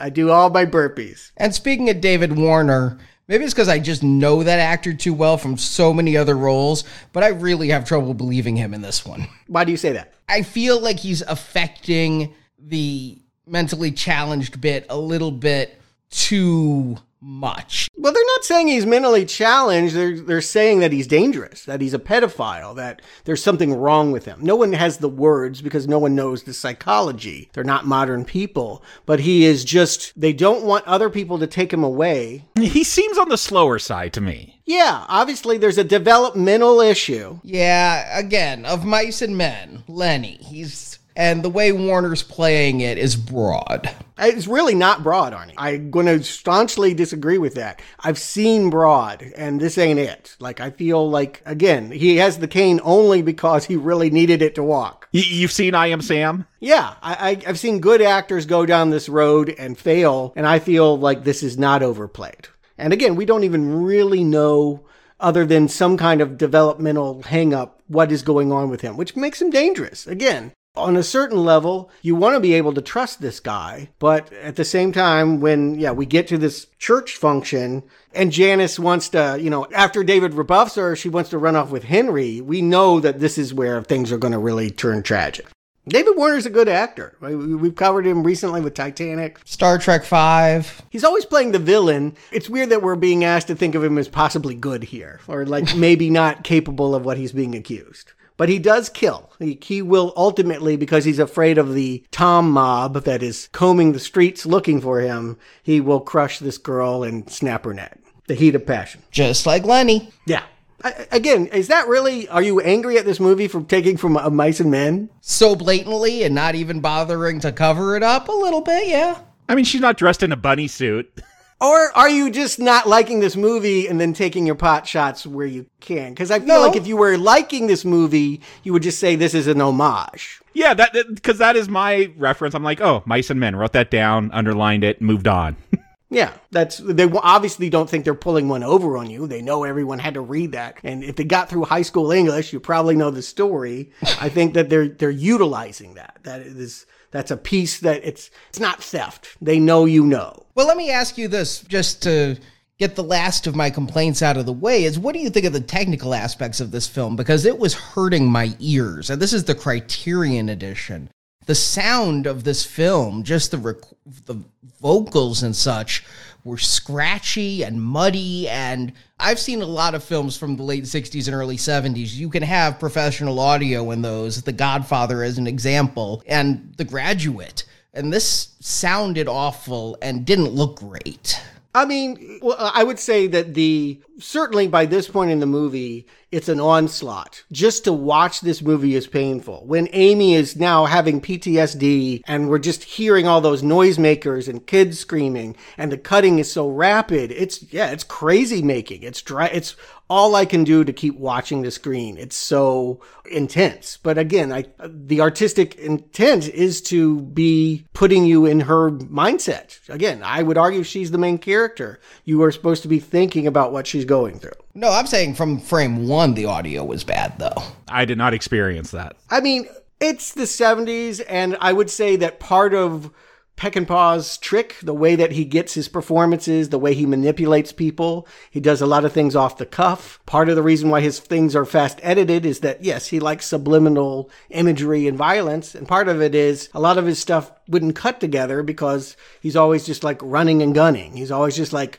oh, let's trick Dustin into thinking like we're just talking to him and then I'll tape him for real and use that as the performance. Like he is known for manipulating actors, not trusting them to give the performance. There's 3 editors on this. I think they struggled to put this movie together, and part of that might be the technical rawness and just this is not a director that is going to have storyboards and really complicated shots about how this is all going to work out. He's working on the fly. He's instinctual and improvising. Yeah, this doesn't look shiny like a Marvel film. It feels like a 70s film. It looks like one. It sounds like one. Again, I said The Godfather. I'm not talking Avengers. The Godfather, The Graduate. Yeah, this feels like 70s. This is grainy and dark. And I would only put this back to you and to say, but did you not feel that way about Last House on the Left, a movie you recommend? I did, and we brought it up during that podcast. We hadn't discussed the technical aspects of this, which I found very difficult to enjoy. But any different than the Craven film? No. Okay, that's what I'm struggling with. I'm hearing you say, I don't like this movie for lots of reasons, but there's a movie that I would say is more rudimentary, certainly in its calculus of human nature, and pretty much covers the same terrain, and you seem to be much more cool with that. I agree. Yeah, I'm waiting for a reason. Do you have a thought as to why one is easier to watch or more enjoyable? I feel that Last House on the Left goes way more wrong in certain regards, especially with that music and things that it has, and the uneven tone and the wackiness and things, that this film is at least consistent in tone and thus much better in that regard. Okay, so I heard a compliment there. So this is tonally more of a piece, and thus I would say a better film, but not more enjoyable. And it's far better directed, honestly. Right, yeah. We're in agreement until we get to the I'm liking this and you're not. And so I guess I can understand that it is a slow buildup. And I can also understand that if you think home invasions are The Purge and they need to be 90 minutes and we need to get to the blood within 20 minutes, I guess that this would be kind of a slog. But as a slow burn, we're raising up the temperature and now everything is going to be exploding, I'm riding this journey and I feel like, I don't know, I'm curious to know why you didn't get on board, because it seems to be a problem from the get-go. It's a problem with pacing, and Last House on the Left does get to the meat of things much more quickly. Yeah, it's a shorter film, I believe. Not too much shorter, though. But within 15 minutes, we have evil villains and victims, and then the suspense starts to build when the Krug gang goes and ends up staying at the house of the woman they murdered. And that's where the pan starts boiling again. Whereas here, there's a lot of shots of Dustin Hoffman and a lot of repeated hittings of the same notes of him and his wife. Now, I'm not saying whether or not I'm recommending this film, and you're jumping to a conclusion in that regard, but I will say that the first hour of this movie could have been much better if it were the first 45 minutes of this movie. Okay, I can understand that. Well, I guess the reason why I'm jumping to that conclusion is, again, I've yet to hear a genuine, impassioned compliment. I'm hearing, I'm bored, this is ugly, I don't like the sound, and I don't like these people. And I kind of get it. And this is something that happens on Now Playing when there's 3 people and 2 are praising the hell out of something, and the third person agrees with a lot of what's been said, but also has another opinion.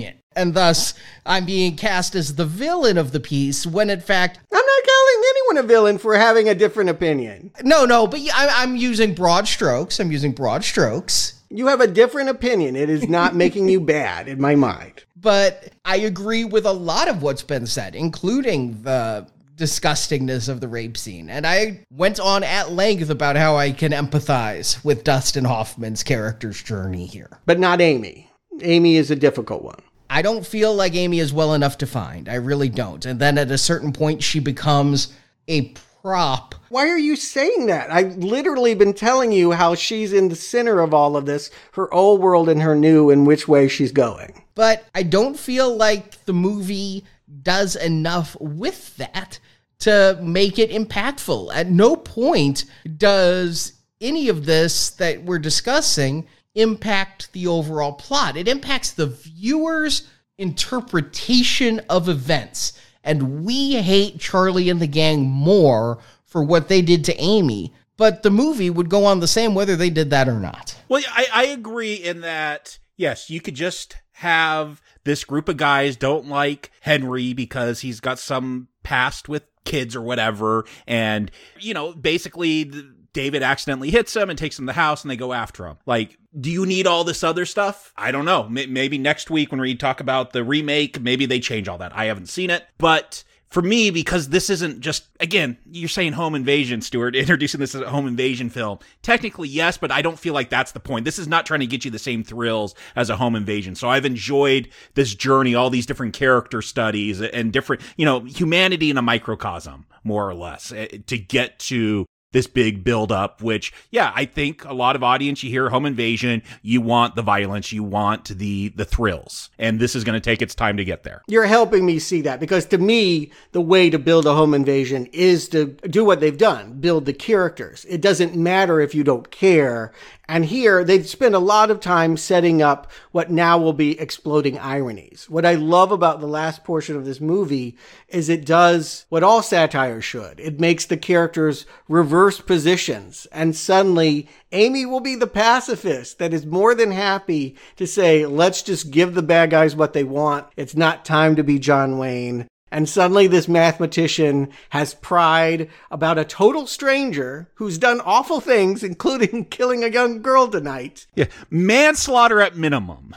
Right. And this is where he's going to die on that hill. That is what's fascinating. Yeah, this almost, I don't want to say comedy, but yeah, this very violent ending plays almost comedic to me because the things you pointed out, Stuart, how they reverse. Irony. If you think irony is funny, yes. Yes, the irony, yes. Yeah, which I do. I do. It's my sense of humor. Yeah, and now that David is going around, who fled America because he didn't want to deal with protest on campus, going around, I must defend my home. It's not even his house. It's his wife's dad's house. Not only that, but these men are coming and saying, this man put his ugly hands on Janice. You put your ugly hands on that woman right over there. Again, no one here gets to play innocent. No one here gets to be hero, including David. I feel like what we watch him do at this this point is enjoy realizing there's a fun side to sadism. Like Clockwork Orange or like Last House on the Left, it's always interesting when the good people, quote unquote, suddenly realize the fun of being bad. And that's what we're watching, the moral rot and fall of him. What does that sound mean? I'm so curious. Yeah.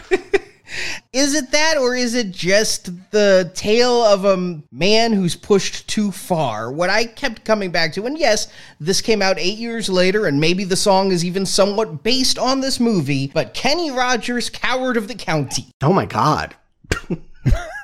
That did not make it into my notes.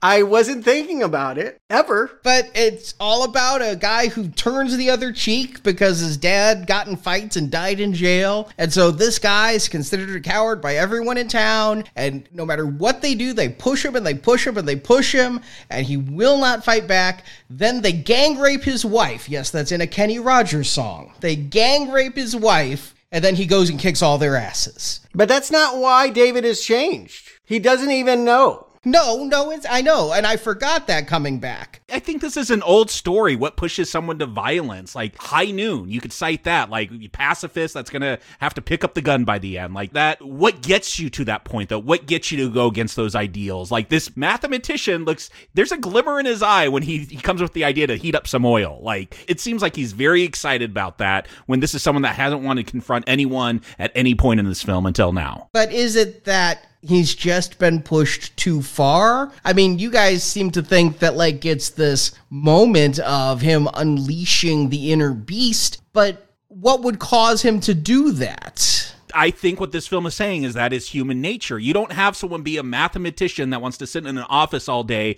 looking at a chalkboard turn violent. You could have anyone turn violent. It's who you choose to do that. And so, yeah, to me, I think this film is saying that violence is nature. So it doesn't matter high up you are or how low you are, you're at some point going to turn to violence. I think that is the viewpoint of either Peckinpah or just how this final film came about. Violence is our nature, and that's where we're all going to end up. Well, here's the way I look at it, because I agree with you. What is the straw? Where does David break? It's difficult to name exactly the point. When they first come pounding on his door, after he's run over Henry and brought him into the house, and his wife is naturally flipping out, but he doesn't know it's because she's been assaulted, and this is all very triggering. He is trying to see their side. He's like, I know you guys must be upset, but you need to just go see Janice, and, they break a few windows. He's not really triggered by all of that. I really think it's two things. One, he likes the abstract. He likes the mathematics of it. It's the fact that it is a stranger. The fact that in the end, like, it isn't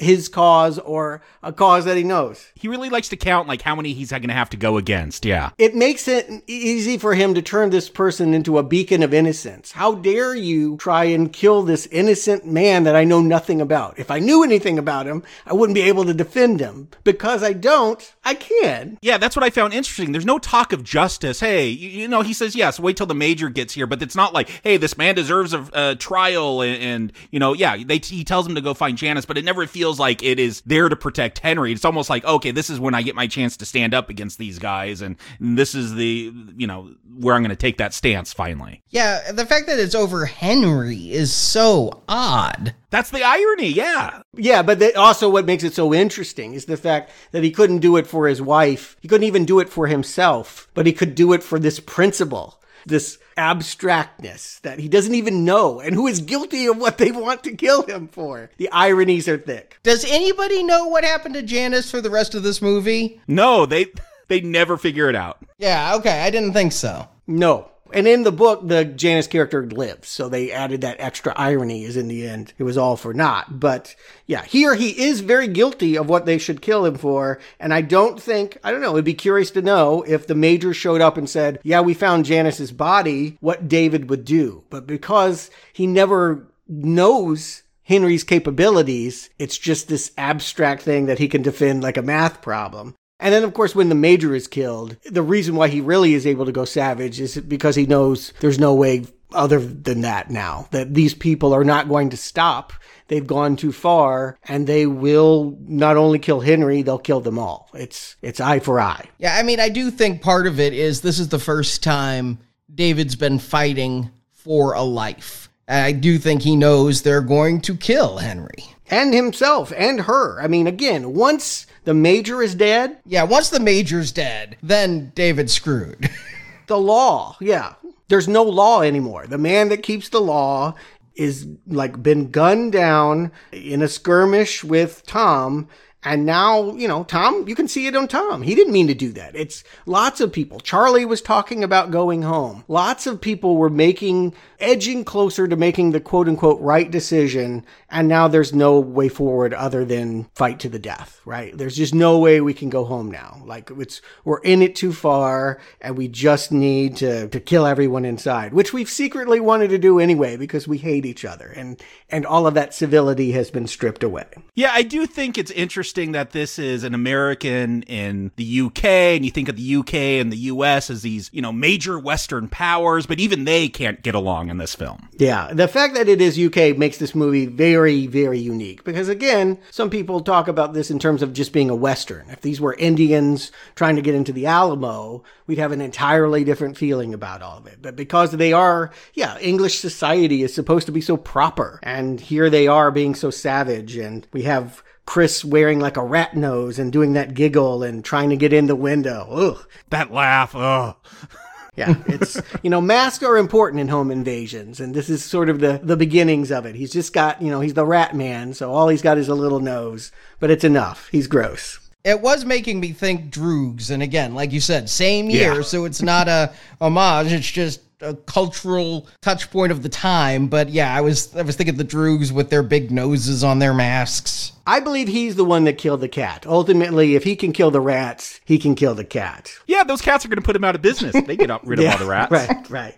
There is that. There is a logic to it, quite frankly. Some commentary on capitalism in this film. Yeah, perhaps. But yeah, all right. So now we just have, people compromising all of their values. Amy, at one point, it looks like she might even open the door for Charlie, you know, she might flip there, but like when she opens it, Tom's there with the shotgun. And so we're never quite sure where she wants to go. She's caught in the middle. That's what makes her more interesting, frankly. I don't love any of these people, so where do I go? Yeah, we'll see Charlie come in, and he'll, again, I think his allegiance is to Amy, so he's going to take care of Norman, who's trying to assault her again. And again, those real weird alliances going on that are always shifting depending on who you really like, I think, in this film. Like, so Charlie's going to protect Amy, but what's telling to me is when Charlie gets in a scuffle with David, Amy, she gives a warning to Charlie. She goes, no, Charlie, like, just try to warn him about the man trap about to come down on him. Yes, I agree. There's something in the editing. It goes by really fast, but there are times where you can see Amy rooting for Charlie and sometimes rooting for David. And we've also seen David grab her by the hair, slap her around, say, I'll kill you if you don't do this. He's starting to look more and more like a rapist. Not a rapist, but an abusive husband. I mean... Yeah, well, like the rapist, like Charlie was when he raped Amy. Same behavior, same shots sometimes. They're filming it exactly the same way. And so, yes, Charlie actually turns against one of his own. Amy ends up deciding that she will at least spare David of Ridaway, the final baddie. I thought that Tom was dead, but truthfully, I don't know if we ever saw the body. We know he shot his foot off. I assume he bled out, but I don't know. Maybe sequel? Yeah, well, we know there's not going to be a sequel all these many years later. Never say never. CGI. I'd love to see, a crossover Straw Dogs and Meet the Fockers. We find out Mr. Focker was this guy. Oh, jeez. But yet David, ever the mathematician, he's like counting up the bodies, like, I got them all. And I do think it's interesting. He's like, Jesus, I got them all. It does feel like, again, getting back to that religious conversation he had earlier. But no, he didn't get them all. Because is the one that attacks him at the end, is this the one that he strapped to the window? No. And then got cut free? Okay, this is a different one. No, that was Norman. Ridaway has always been in the background. He was the one you'd least likely to pay attention to. He didn't even work on the roof. He just picked him up. He was the guy that drove the truck. And at one point tried to flag the guy so that David almost drove into a tractor because of him. But overall, he was kind of peripheral. And it's funny that he's the big bad, the final baddie here. He's like stepping on David's back on the stairs, like breaking it. And look, my reading is Amy's really hesitating to pull that trigger. Like, she's like, maybe I don't need David here. She is. Mm-hmm. Either that, or is it that she's scared of killing someone herself? Everybody else has embraced violence, but she has not yet. She didn't have to do anything. I mean, even when Henry went after her, David came and saved her. She hasn't had to actually make the choice to hurt someone until this moment. Yeah, to think in Freudian sexual imagery, David has used the trap, which kind of looks like a vagina, and she's the one with the phallus. She's the one having to become the man. He became the woman, flipping of the roles. But he also had the hot oil, which I thought was ingenious. I love the boiling oil idea. I later found out that this was actually an inspiration for part of Home Alone. Sure, you can see it now, right? Like a little less, savage in the Macaulay version. But yeah, some of the pranks kind of have that Home Alone quality. Thank God I'm not laughing. I can honestly say I'm not enjoying it in the same way. I just can't wait till we reach the Home Alone section of our Home Invasion series. We almost did it. Maybe we will. Who knows? I'm waiting for that 6th movie is the problem. Yeah, I'm not laughing or getting thrills off of this, revenge, getting back at these awful guys. And I feel like after Amy shoots Ridaway, like, there's a real look of contempt on Dustin Hoffman's face. Like, why'd you take so long? Like, did you really want to shoot me? Like, I feel like even though she saved him, this marriage is over at this point. Like, there's not an embrace, just that look on his face. I don't know. Maybe I'm reading into it, but it feels like, what took you so long, woman? Oh, yeah, this is over between them, I think. And he didn't listen to her. He slapped her around. She didn't shoot fast enough. I can't see this having a happy ending. The happiest ending is the fact that they get out of this marriage. Yeah, and usually in a Hollywood film, you save each other. Yay! The whole, the ending of Speed. These intense situations make you fall in love, and like that is what we typically see in action films and adventure films. Here, no, you participate in violence, it destroys your marriage. I mean, he leaves her there. He's going to take Henry back to town. He drives off with Henry. Screw her. Yeah, with the metaphorical line that they can't find home. They don't know where they're going. Their taillights heading into darkness. Certainly, there's metaphor in that. Yes. Believe it or not, this is the happy ending, though. This is a happy ending? The original ending was bleaker. It was bleaker. So what would have happened was they killed everyone just as you saw, and they thought it was all over, and they were going to the front door, and here comes Bobby and all the children of the village to lynch them. And Wild Bunch ends in a famous freeze frame right before major characters die. This would also be the same freeze frame, and you wouldn't know whether Dustin and Susan George were going to be the next bodies to fall. This one, at least, I think it's right to center on the message that America has lost its place in the world. We thought we're the cowboy. Dustin Hoffman is the intellectual that now is the violent sadist fighting foreign lands for unjust causes. It brings us back to Vietnam. It brings us back to the violence of the day. It's probably better than, having Children of the Corn. But is this movie better than Children of the Corn? Yes.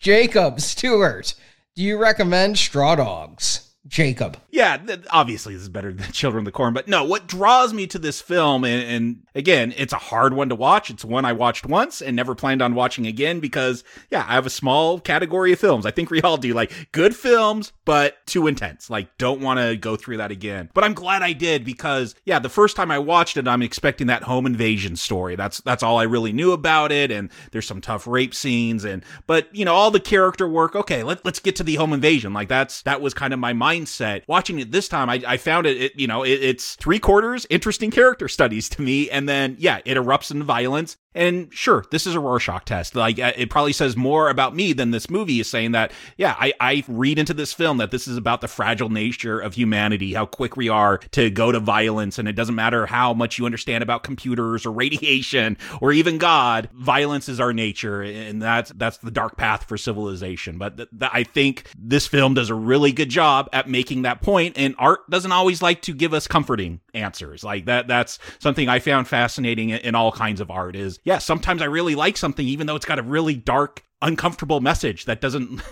send me off to bed with sweet dreams. Like, this film is not going to do that for you, but I think it's important still, like, again, because of the way it goes about showing everyone collapsing into the same fault of violence. It's got a very dark message, but I like the way this is shot. I like the way, yes, it's rough because it's the 70s, but I like how chaotic it gets when after the rape scene and we're getting all the PTSD and flashbacks and just, these screechings and everything going on, it feels like that oil is boiling and just getting ready to explode. And so, yeah, I think this is a great film, and you should watch it at least once. Recommend. Stuart. Yeah, when Hoffman is asked about the film, he always asks people to think of it in terms of a classic Western. That's what Peckinpah made. He just transplanted that to the UK. Don't call it a spaghetti Western, maybe call it a bangers and mash Western, but that's what this thing is. When Susan George gets asked about this film, she describes it as a drama, as a love story. You're watching two people try and work their relationship out. I would also throw out that this is a horror movie in which the monsters come from outside and within. And what's so great about Straw Dogs is it works equally well on all three levels. For if you look at it in all three genres, deconstructed as a marriage in decline, deconstructed as the mythic American lawman riding into town, imposing his moral code, deconstructed as the American psyche at a time when we were watching TV and feeling really bad about our valor with Vietnam War. I think that this movie spins all of that together in one nasty little package that leaves a real big welt on my mind, on my eyes. It is still shocking, and shocking both in its visceral graphic way, and shocking also to see a civilized mathematician lose it. I feel like we can get desensitized with Purge. It's just assumed, oh yeah, people will channel their inner psychopath and, they'll just go crazy. We accept that about people in these kinds of movies now. But here, we feel that as a tragedy. We feel that an intellectual losing his moral compass is really hard to watch. It's striking, it's stirring, it's a horror movie, it's a drama, it's a home invasion. And a Western too, I suppose. In a weird way, you could see this as, a lawman that didn't understand the town that he rode into, but thought that he knew how things should be. That's a very classic scenario you'd see in a lot of Westerns. I can see why people wouldn't want to see this. I'm not going to tell you have to. It's really hard to watch what Susan George, the actress, goes through, what her character goes through. But again, I'm going to assert, watch it at least with the perspective that she's just as important as David, and maybe you will find her more interesting, less of a token victim. To me, it's not what you implied, Arnie, that she's a one-dimensional object here to be destroyed. She is the soul of this movie. She's the reason I watch it again. And so, I've gotten to a place now where I don't really go back to Clockwork Orange. That's one I've seen so often, I really can't do it anymore. And I never liked Last House on the Left. But this one, Straw Dogs, it continues to expand in its readings. It continues to enrage and captivate me. It continues to draw me in. It is a very strong recommend. And I was on the fence with this one because we're watching it as a lead-in to home invasion films. The home invasion's the climax of the film, but does that classify as a home invasion film? Again, I mentioned Home Alone. You mentioned the first The Purge. Home Alone is only like 1/4 a home invasion movie. Is it? Yes. It really is a coming-of-age film. Learning to love your family. Yeah, 90 minutes of that has no crooks. I remember the crooks early on, but I haven't seen that film in a decade. Okay. I mean, they're introduced early on, but they don't attack the house to the end. This movie is a home invasion movie because it's always about what is defining home. Symbolic home invasion does not count. It's a part of it. I don't know that I would be as into this movie if you cut to the quick and showed the end if I hadn't had the build-up. I don't think I would have. It requires the journey. Yeah, I find all the build-up interesting. And I actually find that when the home invasion stuff begins, it's over too soon for all the build-up we had. There's a lot of build-up, and unfortunately, I've really struggled to see your way on this, Stuart. I've really re-evaluated my viewing of Straw Dogs from when I watched it a couple nights ago and tried to see Amy as a central or even more important character, and I just can't do it. Maybe it's the performance, maybe it's the writing, but it's not the performance. Susan George is great. I found her very off-putting, but I guess it could be the character I wasn't liking, and she was doing very well in being an off-putting character. Yeah, let me agree with that. In case you think that I'm saying somebody here is a hero, nobody is likable. She is not likable. No, she's siding with her rapist. This is all kinds of icky. I found Dustin Hoffman to be a very sympathetic character. When he's beating his wife? Look deeper. He was a bit harsh, but when he was yelling at her before the invasion, beating his wife during the invasion, not exactly the right tone, but also have murderers coming in. It was the 70s. It was more okay to slap a hysterical woman to get her out of the hysteria. But what kept hitting me is I'm like right on that fence. I mean, there's good things in this movie. I felt like it was too slow, but I did come back to Last House on the Left. And I'm like, I recommended Last House on the Left. And I can't say this is worse than Last House on the Left, except for the pacing. Thank you. Right. Yeah, I agree. That Last House on the Left, by being more juvenile, might be more air quotes fun. It just got to the meat quicker. It was less air quotes boring. But I don't think it was necessarily fun. And then the revenge on the killers was more fun than the brief oil potus interruptus we get here. Even the use of the man trap over somebody's head, which was coming a mile away, wasn't as enjoyable as it could have been made in the ghoulish hands of a Craven. Yeah, but and let's underline that. Peckinpah doesn't want you to enjoy the violence. You're never to cheer when someone dies. Yes.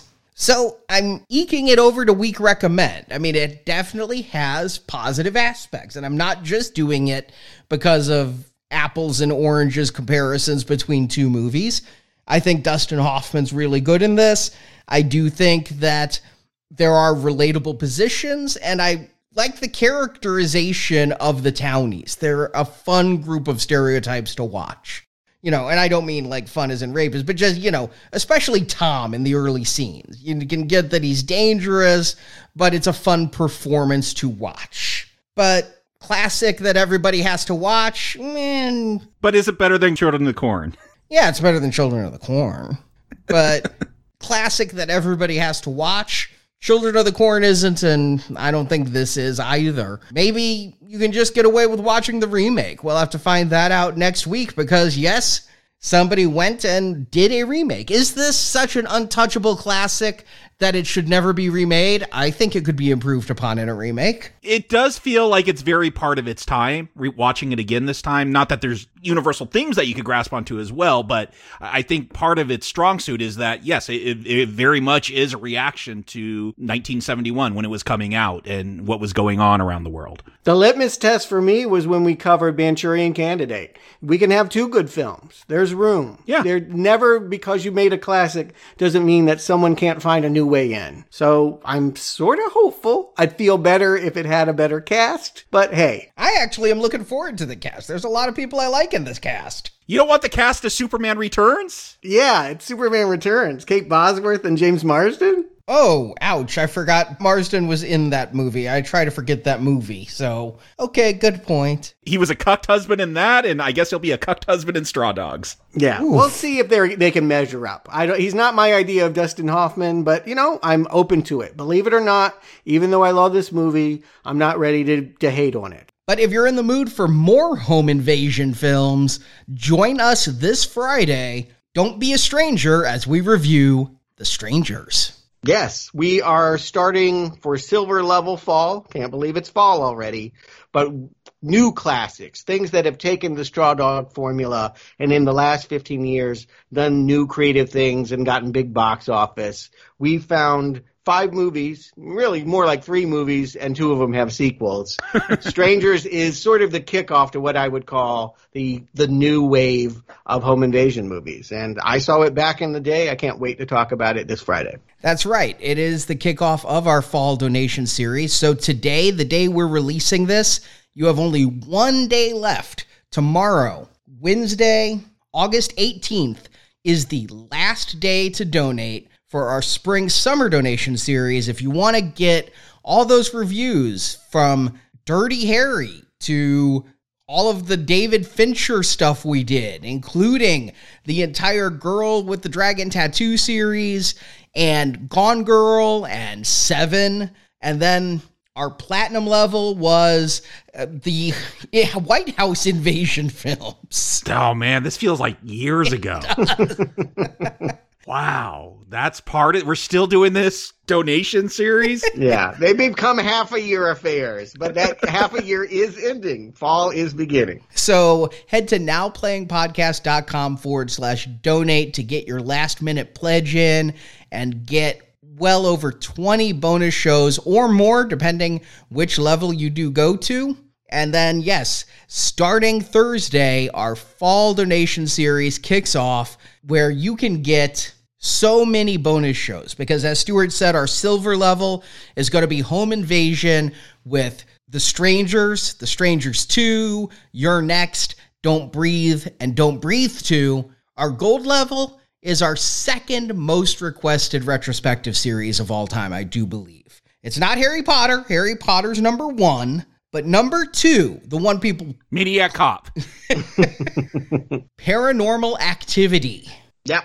It's kind of a theme with invading of homes. It's a different way of thinking about invading homes. It's a classic haunted house story told in a new wave found footage format. I have only seen the first one, and people tell me that the mythology gets denser and more interesting, and so I think we're all going to be newbies going into what should be 7 films. Even though 6 have been released at this time, there is the promise of a 7th film. It has been shot, completed. Jason Blum says it's ready to come out whenever, maybe next March when we'll be releasing the show, or maybe even this October Halloween season. Kind of depends on, well, there's a lot of shuffling in theatrical release right now. Yeah, so you will get 7 Paranormal Activity reviews if you donate, but definitely 6 during this donation drive and the 7th when it comes out. If you go platinum with us, then you get a long-promised trilogy of reviews. COVID put an 18-month delay on us reviewing A Quiet Place and A Quiet Place Part 2, but now those are both out. We're going to be reviewing those, as well as the Netflix ripoff or parent, or however you want to look at it, Bird Box, the one that inspired all the Mutant Ninja Turtle memes. I don't know why that would be. She got a blue bandana like Leonardo. Okay. But yeah, that's our Platinum series. Long wanted to do that. Also kind of a home invasion, at least that first Quiet Place movie. So again, if we all have to be quarantined again and we're not going to the movie theater, what better way to be terrorized than by our own houses? I'm looking forward to it. And we are bringing back other levels with just the optimism. We are going to theaters. Okay. Candyman, yes, is coming out in just a couple of weeks, and I think it will.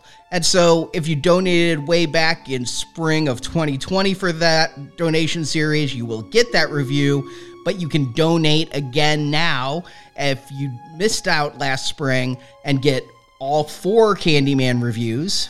And then we're going to bring back the Ghostbusters retrospective series from 2016 with the optimism that Ghostbusters Afterlife will live in November. Yep. And bring back our Tom Cruise series again. It seems to be the most available series we've done. I think it's been like 2 years straight. If you go our top donation level, you can get Tom Cruise, because someday Top Gun 2 will take off, and it's currently scheduled for November. So a lot of new shows planned. And again, if the movie does change dates, if you donate for these retrospectives, you will get that show whenever the movie is released. If you donated for Tom Cruise back in the spring, if you donated for Candyman back in spring 2020, you will get these shows just as part of the promised donation drive for then. So if you donate now, you will get these reviews when those movies come out. And you're going to get something else from Now Playing, thanks to some friends. We're giving away some more digital download movies to win a copy of Richard Dreyfuss's new movie, Crime Story. It sounds really good to me, because it's apparently like John Wick or Taken, only instead of Keanu or Liam. It's Richard Dreyfuss? Wow. It's Richard Dreyfuss. And you know what? I saw that film Nobody, where Bob Odenkirk did that, and Nobody was really kind of good. So I'm looking forward to more of those kinds of films. If Dreyfuss can do the stunts, it'll be great.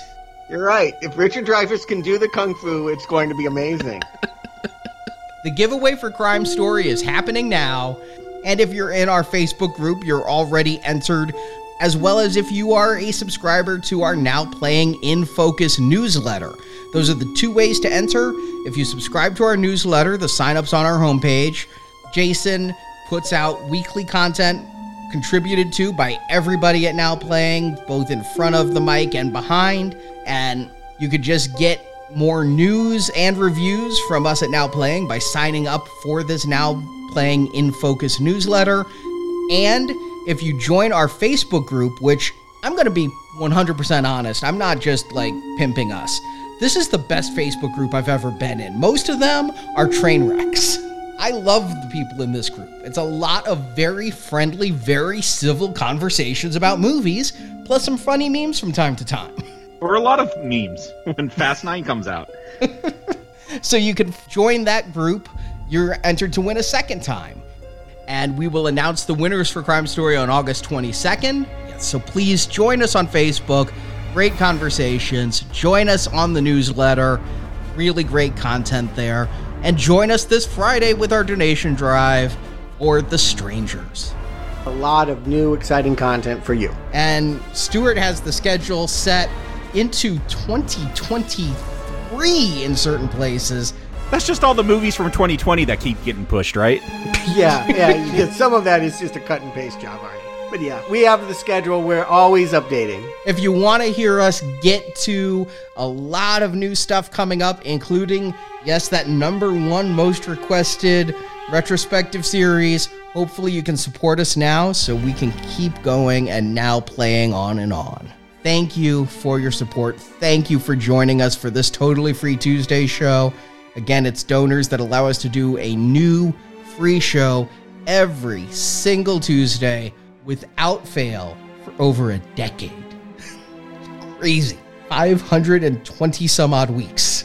And Jacob Stewart, thank you for joining me. And now, come on, Henry, we're going home.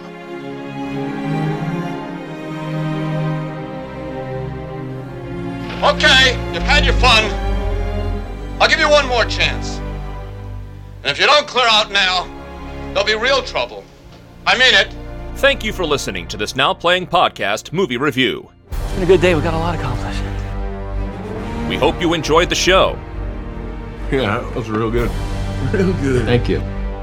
Help us spread the word about this show by leaving a 5-star review on Stitcher, Podbean, iTunes, or your podcast store of choice. That would be a terrific help.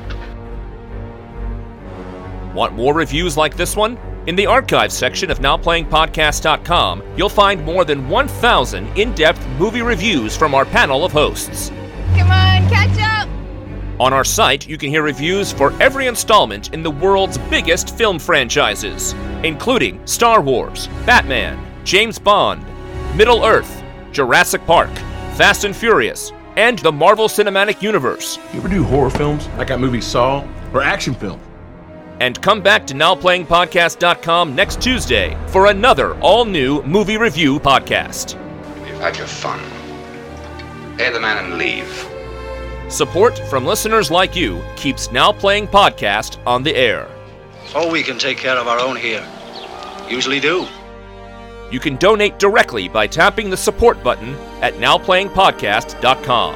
Yes? How much? Oh, reasonable. And you can join our Podbean crowdfunding campaign for early access to new episodes, exclusive reviews, and bonus reviews. There was once a time, Mrs. Sumner, when you were ready to beg me for it. Need more Now Playing? Subscribe to our In Focus weekly newsletter for exclusive digital download giveaways, celebrity interviews, behind-the-scenes insights, and more. Sign up through the subscribe page on our website and get it delivered to your inbox every Friday. You want to stay here? This is what we do on Friday nights. You can also compare notes with us on Letterboxd. Go to letterboxd.com/nowplaying to see what our hosts are watching when they're not recording podcasts. And follow Now Playing on Facebook, Twitter, Instagram, and our YouTube channel. Where are you going? David? Where are you going? Now Playing Podcast is produced by Arnie Carvalho. Son of a bitch got some man in him after all. Associate produced by Jason Latham. He's a good man. Now Playing is edited by Heath and Arnie. Come on, lads, work to be done. Now Playing credits read by Brock. Run away with words.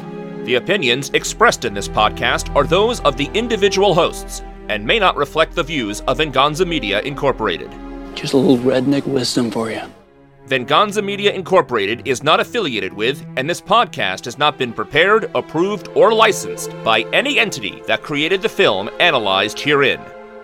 All movie clips and music included in this podcast are the intellectual property of their respective copyright holders. They are included here for the purpose of review, and no infringement is intended. We're all in it now. Accessories we are. That's the law. Now Playing Podcast is an exclusive trademark of and may not be used without the express written permission of Venganza Media Incorporated. Now Playing is a Venganza Media production, copyright 2021, and no part of this show may be reproduced, repurposed, or redistributed without the written permission of Venganza Media Incorporated. All rights reserved. I don't know my way home. It's okay. I don't either.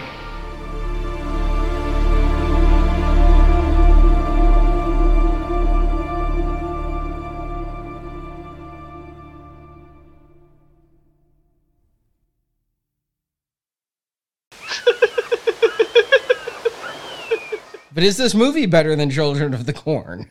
Yes.